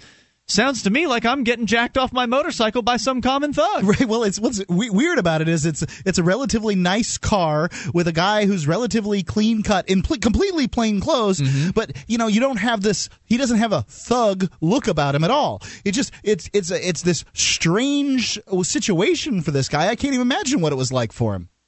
Must have been really scary. I mean, having some nutball pull a gun out in the middle of the road like that. Anyway, he ended up getting his home raided because he dared to videotape the encounter and post that video on YouTube. Yeah, it wasn't about videotaping. It was about posting that, disclosure, transparency. So this is what the government doesn't want. Well, I mean, look at Obama. Obama promised a whole bunch of things, but one of his main platforms was governmental transparency. We got plenty of change, no transparency. I know how we can solve this problem. I know. I know what we can do as a society, as a government. Vote for the next person that says transparency? No. What we can do to solve this problem of the police, because the police are, they're out of control. It's an issue. What we need to do is bring in the National Guard. How do you feel about that one? To protect us from the police? Just, to take over for the police. Maybe augment them a little bit. If the cops are doing something bad, the National Guard will take care of it. The National Guard should be roaming the streets and keeping America safe. What do you say? Should the National Guard then be policing the police, and will the police then police the National Guard too? I don't know. Competing agencies might actually be helpful. They claim they have competing agencies now with the state police and the local boys and the county and the county as well. Yeah. So, Curtis, what do you think? Bring the National Guard in? Good idea? They're employed by the same people. I don't see any competition in that. It may actually be even worse because if you think about it, the local boys, well, at least you can know where they live. I mean, theoretically. It's true. Especially in a smaller market, that kind of thing. But to some extent, there's a very, very bare minimum level of something you can do about local cops. And I'm not saying a lot of times they're moms and dads. They live in the same community, I'm not saying there's much you can do. But I think there would be even less that you could do about the National Guard. These are people that are coming in from other areas. They don't live around where you live necessarily. And, of course, it'd be even worse if it was the military, because then it's even more coming from far away. But that's the proposal that's on the table in Chicago. According to ChicagoBreakingNews.com, 2 state representatives called on the governor, recently, to deploy the Illinois National Guard to safeguard Chicago's streets. Chicago Democrats said they wanted John Fritchley and LaShawn Ford said they want Quinn, Mayor Richard Daley, and the Chicago Police Superintendent to allow guardsmen to patrol the streets and help quell violence. Aren't guns illegal in Chicago? I think they are. So why is there violence? If guns are illegal, there should be no violence. Am I right? Well, plus, I'm pretty sure Chicago has a pretty darn big police force. Is this an indictment against their police force, basically saying they can't do crap? The inability to handle it? It would have to get pretty bad for them to indict themselves that way and say, bring on the National Guard. Well, the police superintendent, Jody Weiss, has been asked to get involved. She, I'm presuming it's a she. Anyway, Weiss. Oh, he. Weiss said that he didn't support the idea because the military and police operate under different rules. One of the so-called representatives said, "Is this a drastic call to action? Of course it is. It's warranted when we're losing residents to gun violence at such an alarming rate." Or, excuse me, that was a question. Is it warranted? Without question, he says, we are not talking about rolling tanks down the street or having armed guards on each corner. Well, what are you talking about? Why would you call in the military then? Well, the National Guard. What is the National Guard? So instead of tanks, they'll have APCs. But the National Guard is simply a wing of the government these days. I mean, admittedly, there's a time we can hearken back to when the National Guard was here for hurricanes and to quell disturbances and things like that. But that's not what they're used for anymore. Half the National Guard is over in Iraq and Afghanistan. I mean, they're just the reserve military now. I think Curtis is absolutely right, that essentially this guy is just dodging with his language. Oh, yeah, there's not going to be tanks. We'll have armored personnel carriers, and they're not going to be on every corner. In fact, he clarifies his vision here. He says that what he envisions is a heightened presence on the streets, particularly on the roughly 9% of city blocks where the most of the city's violent crimes occur. So basically putting them into, They're giving them the hard parts. Yeah, we don't want to do the hard part of our job anymore. Why don't you go walk around there with a bullseye on your back? Weiss previously identified. Right. You put the cops who are getting $80,000, $90,000 in Chicago. It's probably to start. It's a union town. Yeah. They can't arm them up with the paramilitary gear that so many police departments use these days. They want to put these privates and corporals who are getting less than a minimum wage out there and tell them, hey, take care of this. We know you don't have any real training on police work. Don't worry, we really don't train cops much anymore anyway, so just go ahead. And don't feel bad, guys, because we're going to hire some private contractors to sit in the back and do all the easy work and make $120K, $250K. And plus, and also you don't have to worry either. I mean, if you just start shooting people whenever you want to, we'll cover for you. And if you murder some children in the streets, you don't have to worry about it because, well, they don't know who you are. You won't even have to wear name tags. You'll be all right. Just keep that drop gun in the back of your Humvee. Name tags on soldiers? I mean, what kind of sense does that make? They'll wear their glasses. You won't be able to see all you'll be able to see is like the color of their skin. There'll be no accountability. There isn't now when bad things happen in Iraq. Why would there be in the worst neighborhoods of Chicago?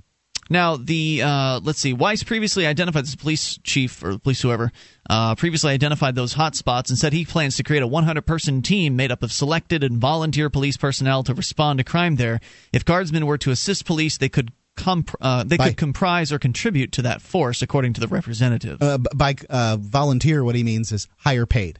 So, the police officers who are making now, at this point, $80,000 base pay will volunteer to get $120. They'll get time and a half or double time to work this particular area. So far this year, 113 people have been killed across Chicago, the same number of U.S. troops killed in Iraq and Afghanistan combined in the same period, said Fritchie. As we speak, National Guard members are working side by side with our troops to fight a war halfway around the world. The unfortunate reality is that we have another war that is just as deadly taking place right in our backyard. While the National Guard has been deployed in other states to prevent violence related to specific events and protests, the Chicago legislators said they're unaware of guardsmen being deployed to assist with general urban unrest. Police chief countered the only scenario in which the National Guard would be helpful is in the situation of a tornado, earthquake, or flood. If the military were brought in to help with city violence, they wouldn't answer to police command, creating a major disconnect in mission and strategy. Alluding to the 1970 Kent State University incident where the National Guard was called in and protesters and students were shot, Weiss said having guardsmen handle crime could be disastrous, as though your cops aren't already a disaster situation. And it sounds like a dangerous situation having two different police forces in the same city like that. You never know what could happen. I agree with the police chief in this particular case, but of course his squad isn't that much better.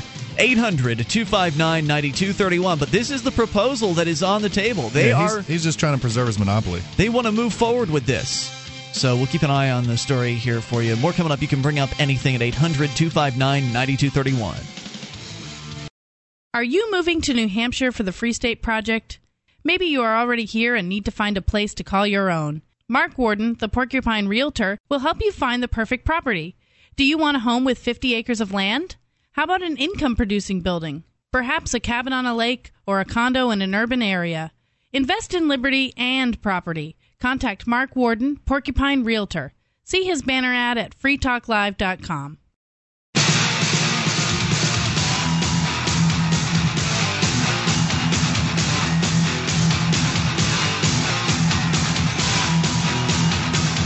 This is Free Talk Live, and you are invited to take control of the airwaves. You can bring up whatever you want. Dial in toll-free at 800-259-9231. That's the SACL CAI toll-free line, 800-259-9231. You can join us online at freetalklive.com. All the features on the site we give away, so enjoy those on us. And by the way, those features include our bulletin board system with over 500,000 posts. There's a lot to talk about there. Everything from serious issues to silly nonsense. You'll find it all at bbs.freetalklive.com. Now, government school is necessary to prepare young people for citizenship. After all, where else could a curious and creative individual learn how to be a meaningless part of a large and uniform group of dependent followers who are constantly being watched, managed, and told what to do? School Sucks Podcast is a show about the end of government-controlled education. Please visit the news site at schoolsucksproject.com to make a profile, join the forums, and help these ideas spread. That's schoolsucksproject.com. We continue with your phone calls about what you want. Coming up, the police raid... The police raid somebody's office over intellectual property. We'll get to that. It's about the iPhone, actually. But first, Dave is in New Hampshire. And Dave, you're on Free Talk Live with Ian, Curtis, and Mark. Hi. I appreciate you guys talking about this stuff because what does one have for recourse when they have such experiences with the police? What do? Do they go back to the police and report it back to the people who have behaved in such a way, the people that are supposedly protecting and serving? You're going to go back into the lion's den or whatever you want to call it and say, oh, you guys hurt me and didn't behave properly? I mean, that's got to be intimidating. That's what they propose that you do. I know I've had experiences. I've had experiences right in this town, and I know someone else who had it right in this town, and I'm in Keene. And I was going to say, I think to an extent, you guys, they might behave worsely towards you if they didn't know you all had the power of a microphone and stuff. I agree. There's certainly that possibility. In fact, Andrew Napolitano from Fox News has, I think, rightfully pointed out that the camera is the new gun. This is a peaceful movement of peaceful people that are looking to achieve liberty in their lifetimes. I'm not going to pull out a weapon. I'm going to pull out a camera to show the world what these police are doing, the violence that they are enacting on people. Now, actually, I think that we're fortunate up here in New Hampshire. The cops aren't quite as violent and dangerous, at least from my observations, as they can be in other places around the country. But that's not to say things don't happen. As you say, David, something happened to you. Do you want to talk about that?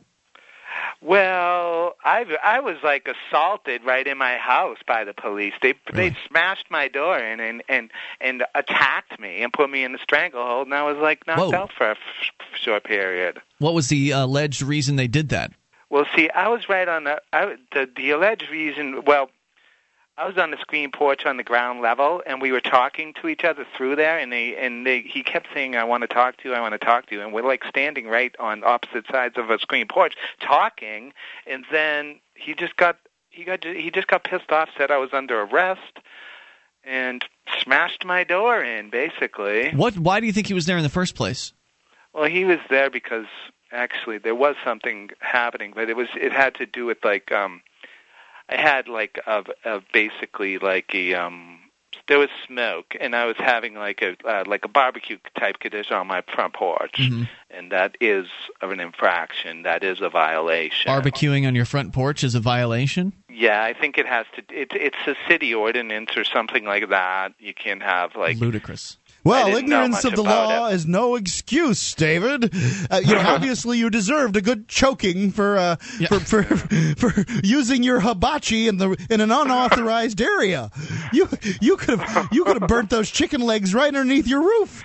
Now, what is it that you did? I mean, did you go to the police department and attempt to file some sort of complaint? I considered it, but I was so just blown away. I dealt with the court system too, and that was really, I mean, my public defender, which I had, was like seemed to be more. The prosecutor was like her buddy, and I'm like, he's supposed to be our adversary, and she's talking about him like they're buddies. They all get paid by the same people. The defender, the prosecutor, the judge, they're all taking paychecks from the same organization, and they are buddies. This is, you're calling from Keene, happens to be where we are as well, and Keene has 25,000 people. It's a small city.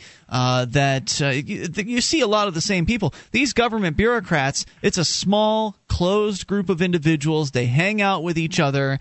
They know one another. I'm not saying they all like each other. Certainly there are going to be personality conflicts within any group. But they're still on the same team. Yes. I mean, take a look. It's not like Ian and I are the best of friends either, but we know whose backs we scratch here. If somebody comes along and they're going after Ian, like, he may not be my best bud in the whole world, but he's the guy that butters my bread, and I'm going to be on his side. Yeah. So, and by the way, what I'd recommend for you, David, is there's a great organization out there called the Police Complaint Center. And they have been for years investigating police misconduct. And what they did once, and they've done it a few times actually, but one of the more noteworthy times was down in South Florida. They get hired by TV news stations to do investigation for them, because the TV news just can't handle it. They need to bring in some professionals, people that know what they're doing when they're investigating a police department and claims that the police department is doing things that are naughty, that they shouldn't be doing. So they bring them in, and one of the things that they've done a whole bunch of different kind of stinging the police, reverse stinging the cops, basically. But this one was specifically to what you were talking about. They sent one of their agents into police departments across South Florida for the purposes of saying that he had a complaint to make and asking if he could get a complaint form to fill out. And the amount of departments that, number one, would not allow him to have a complaint form. Number one, didn't even claim to have a complaint form in the first place.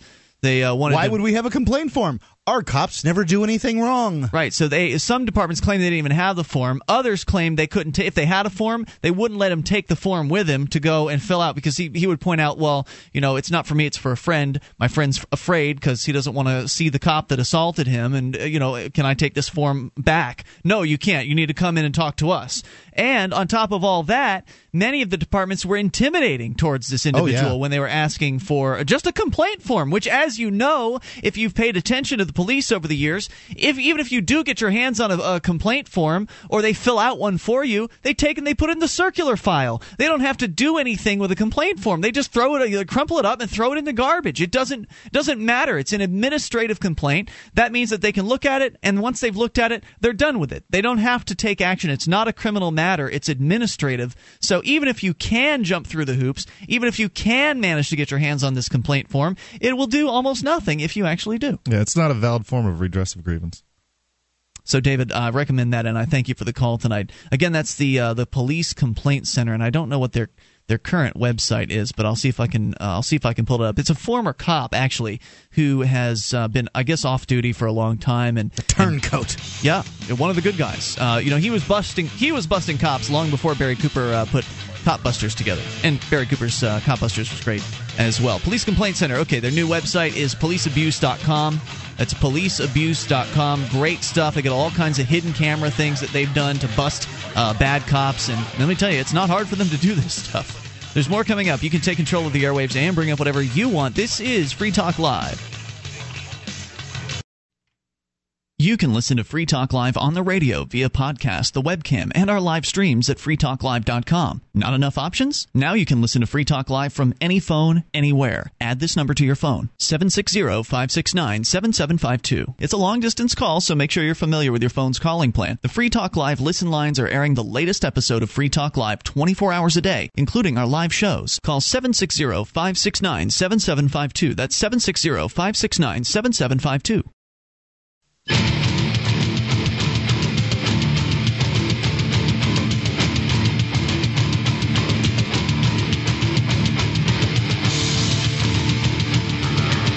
This is Free Talk Live, and you are invited to take control of the airwaves. Just dial in toll-free at 800-259-9231. That's the SACL CAI toll-free line, 1-800-259-9231. Join us on our website. freetalklive.com is the place to go. We've got a lot of features there, and they are free. And some of those features include our wiki. With over 2,000 pages created by listeners like you, you can go to wiki.freetalklive.com to get interactive. It's free. Wiki, wiki.freetalklive.com. Did you know that Taryn Lupo from the LCL Report and Wheels Off Liberty supports his full-time activism by selling Liberty-themed jewelry? Support the ideas of Liberty every time you buy some of his unique swag. He also does custom work for just about anything you can dream up. Find his designs at lclreport.com or join his fan group on Facebook. You can also buy him in person at this year's PorkFest. If you want access to all his best designs, first come to the free champagne mimosa party that he'll be hosting after the PorkFest opening ceremonies. Hosted by the lovely Michelle Seven. There you go. 800-259-9231. Very nice lady. We continue with your phone calls. Ladies come first on Free Talk Live. Let's talk to Joanne listening in New York. You're on Free Talk Live. Hello, Joanne. Joanne in New York going once. Joanne in New York. Hello? Hello. You're on the air. What's on your mind tonight? I wanted to know the process to become sovereign. The process to become sovereign. Well, Sovereign Curtis is here in the studio with us. Maybe you could explain Sovereign Curtis, since it's in your name.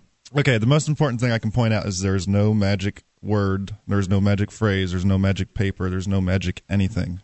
There is no magic process to becoming sovereign. It's about improving yourself and bringing yourself to a point where you can stand up for yourself as a sovereign, and you don't need to back down from anyone who threatens your sovereignty. But there is no court you go to. There is no paper to be filed. There's no magic. Wait! Words You're not going to charge. judge. You're not going to charge her $500 and send her a CD with a bunch of forms that she can fill out, and then send to all the different government agencies to announce that she's claiming sovereignty? No, I'm sorry. There's no magic bullet. Yeah. What are you attempting to accomplish with this?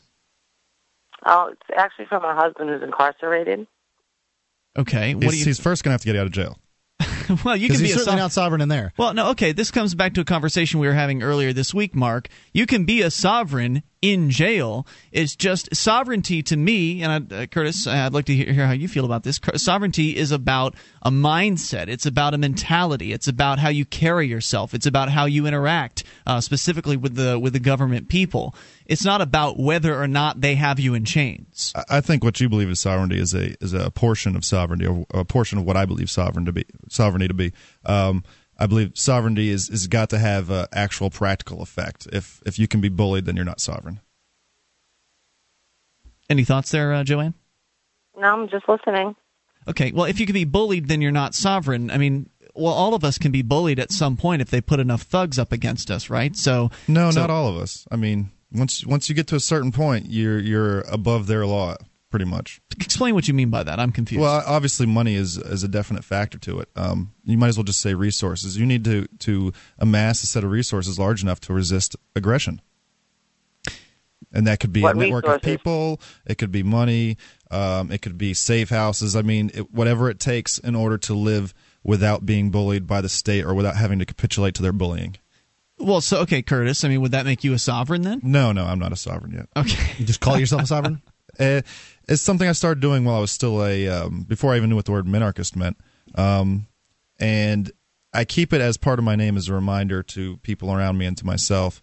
I do feel that if I ever get to the point where I believe I am what I consider to be sovereign, that the name will no longer be necessary. It'll be redundant. Well, and I think there's something to that. I think that there's something to faking it till you're making it, where you essentially are... You got to act to be. Right, doing as much as you can and acting as a sovereign would act, which is why I say it's more about how you carry yourself and a mindset than anything that's tangible in reality. Because right now the government people are out there and they're not afraid to put you in handcuffs, and they're not afraid to put you in a cage and to steal away any level of liberty that you happen to have. And I know what you're saying to Joanne is there's nothing that you can do as far as filing papers or making statements or anything like that will prevent these violent men and women from doing what it is that they do, from aggressing against people. And to that extent, I agree with you, Curtis, that no one is truly sovereign in fact, in that in our real world lives, we aren't sovereign because there are men and women out there that want to attack us and steal from us and take our freedom. But in our minds, we can be free. And I think that sovereignty is equally as much a state of mind. And I don't think it's wrong for anyone to call themselves a sovereign if that's what they've gotten to, if that's the state of being that they wish to achieve, and it's the one that they're moving towards. that I think qualifies as being a sovereign, which is why I think it's okay that that it's right that you call yourself that. In fact, it's good because then you are living into that future. You are creating it in your mind, and you're doing everything within your power to move towards it. Even if that means that at some point the state does victimize you and take away some level of freedom, as they are attempting to do to you as we speak, that doesn't mean that you aren't, to my mind, Curtis, it doesn't mean you aren't sovereign. Yeah, there's a lot of little nuances here. If you sign their papers to get out of jail, was it a voluntary decision? And I mean, we can go back and forth with this all the time. But the most important thing we can get across to you is, if you really want to pursue this path, stepping into a court is taking a big fat step backwards. But if you don't step into the court, then they're going to send men with guns to your home. Right. Well, I'm talking about going there to try to assert your sovereignty. Stepping into their court is immediately taking a step away from your goal. So, what are you suggesting there? I'm confused on that.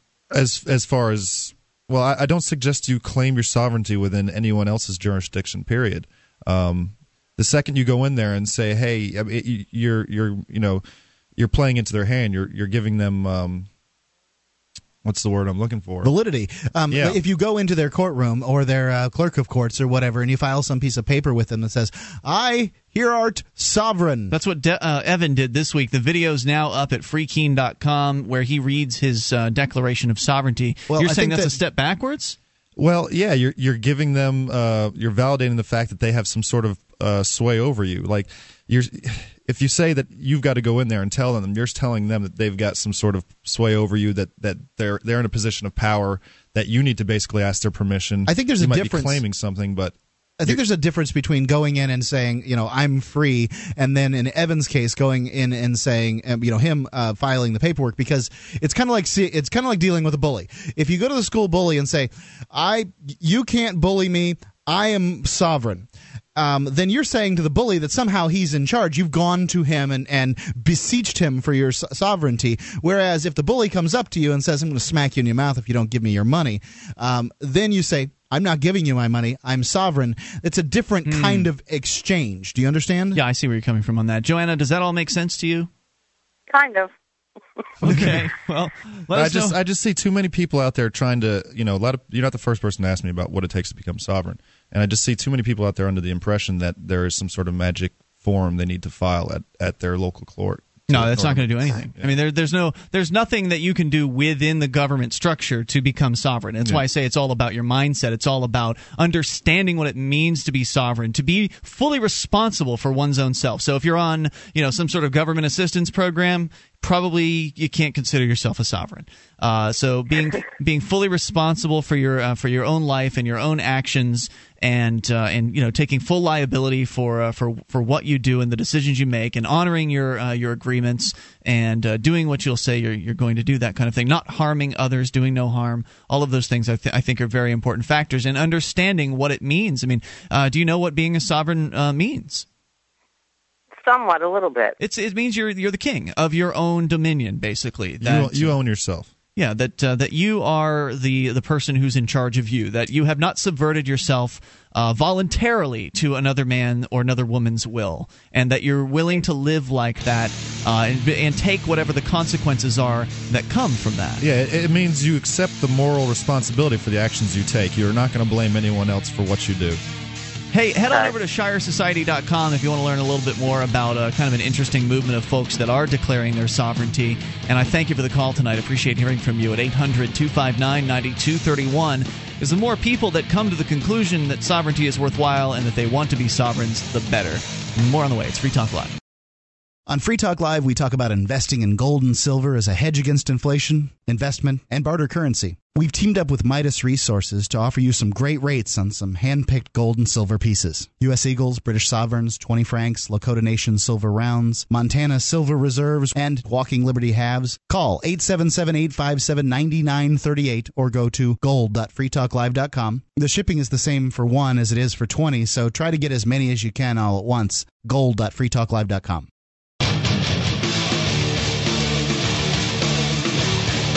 This is Free Talk Live, and you can take control of the airwaves even in these remaining moments. The toll-free number is 1-800-259-9231. Bring up whatever's on your mind. 800-259-9231. Joining you tonight, it is Ian. And Curtis. And Mark. And you can join us online, freetalklive.com. Enjoy all the features there. And if you like the show and you want to help support Free Talk Live, you can shop with us at amazon.freetalklive.com. Just start your shopping experience at amazon.freetalklive.com, and we will get a percentage of your purchase when you shop through that link. It's the world's largest internet retailer. I'm sure you've been there before. It's just you're entering through our portal, which means that we get credit for you doing your shopping there. Amazon.freetalklive.com. So I had experience with this vitamin supplement, or it's really just a food. It's called Caralluma, and it is an appetite suppressant. It's a kind of cactus from India. And I had experience with it, and it worked very well for me as far as losing weight and that kind of thing. But the company that I was getting it from went out of business, and I, rather than going to another company who was making essentially competing product or something like that, decided to talk to a friend of mine who runs a vitamin company, had some experts formulate a super concentrated version of it, and label it under LumaThin Plus, and I'm endorsing the product. You can go to lumathinplus.com and check it out. I've priced it so that you can spend less than $1 a day to lose weight, feel great without all the jitters and all that other stuff. You don't have to change your lifestyle in any way. LumaThinPlus.com. It works for me, and I'm sure it'll work for you. All right, let's continue with your phone calls and talk to Dan, listening to WVNA in Alabama. Dan, you're on Free Talk Live with Ian, Curtis, and Mark. Well, you called me Dan the last time I called. It's Van V. I'm sorry. You know what? Our board operators are generally pretty good about asking people to spell things, but if they think they hear it right, they write it down that way. So do accept my apologies on their behalf. Van, welcome to Free Talk Live. What's on your mind? Well, it could have been the drugs or mushrooms. Sometimes they forget. You're suggesting our board operators are on mushrooms? Well, we're not going to deny that.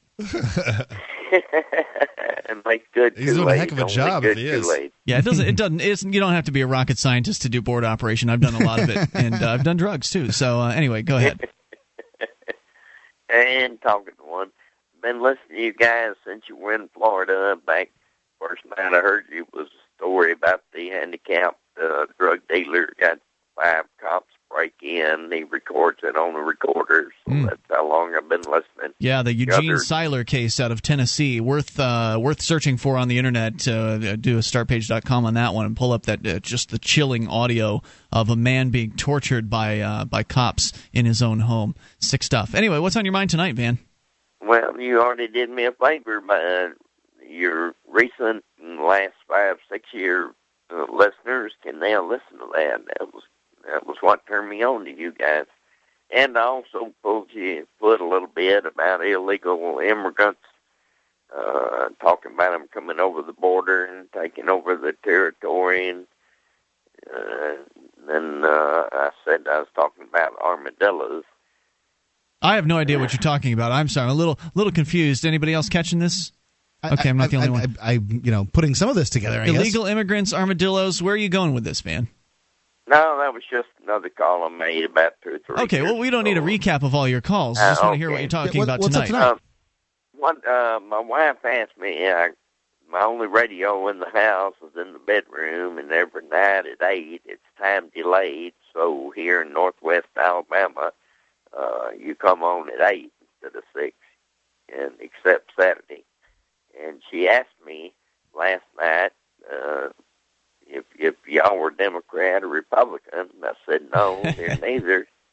She said, are they Libertarian? I said, well, they used to be. Now it isn't an easy question to answer. Now she's really confused. Now, yeah, you're right. She's really confused. Now it's individualism, and, like I say, I'm on time delay, so this will sound silly to anyone that's listening to the call. Well, people don't realize that. What you're referring to is the station there in the Florence area is delay broadcasting this program. So right now, as we're doing our third hour live, they're getting they're hearing our first hour of our show, but they don't really realize that, Van, necessarily, unless they're paying real close attention. So you told her that we used to be libertarians, and then what? Well, now do you have to explain why she shouldn't be scared of anarchy? No, I told you guys a couple of years ago I was a Christian Democrat when I started listening to you, and then I became agnostic, anarchist. Wow. Now I'm just a deist. And you're still together with your wife, too. That's good. I'm glad that it's all worked out for you. And I thank you, Van, for the call tonight. I appreciate hearing from you at 800-259-9231. That is the SACL CAI toll-free line. You can bring up absolutely anything, even if it's reminiscing, though I don't really care too much for that.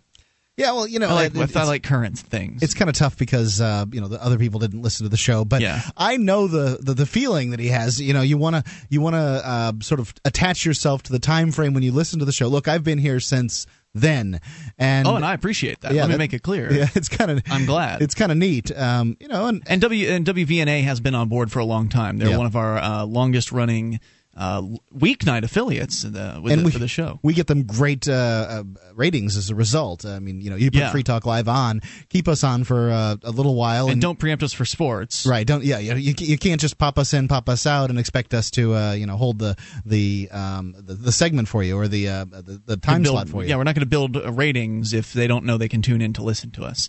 But when the listeners do know they can get this show, they'll make a point of tuning in, like Van has for the last 4 years or 5 years. I mean, basically, WVNA beats everything in their marketplace with Free Talk Live. Not Males every 2554. Yeah, Males 2554, but not every time, but darn close to every time they come close to being number one. We've been number one on the AM dial. I think they've got a translator now, though, right? They just now got, I guess, like a year ago or so, put on an FM version of their station. But yeah, on AM alone, we were number one, and we were tied. When we say number one, we mean tied for number one usually with their rock station. So the same company, they have a. I thought the country station beat us one time that I recall. But anyway, it is Alabama. The last time I looked, it was their rock station at night. They've got Alice Cooper on in our slot, and we tied with him.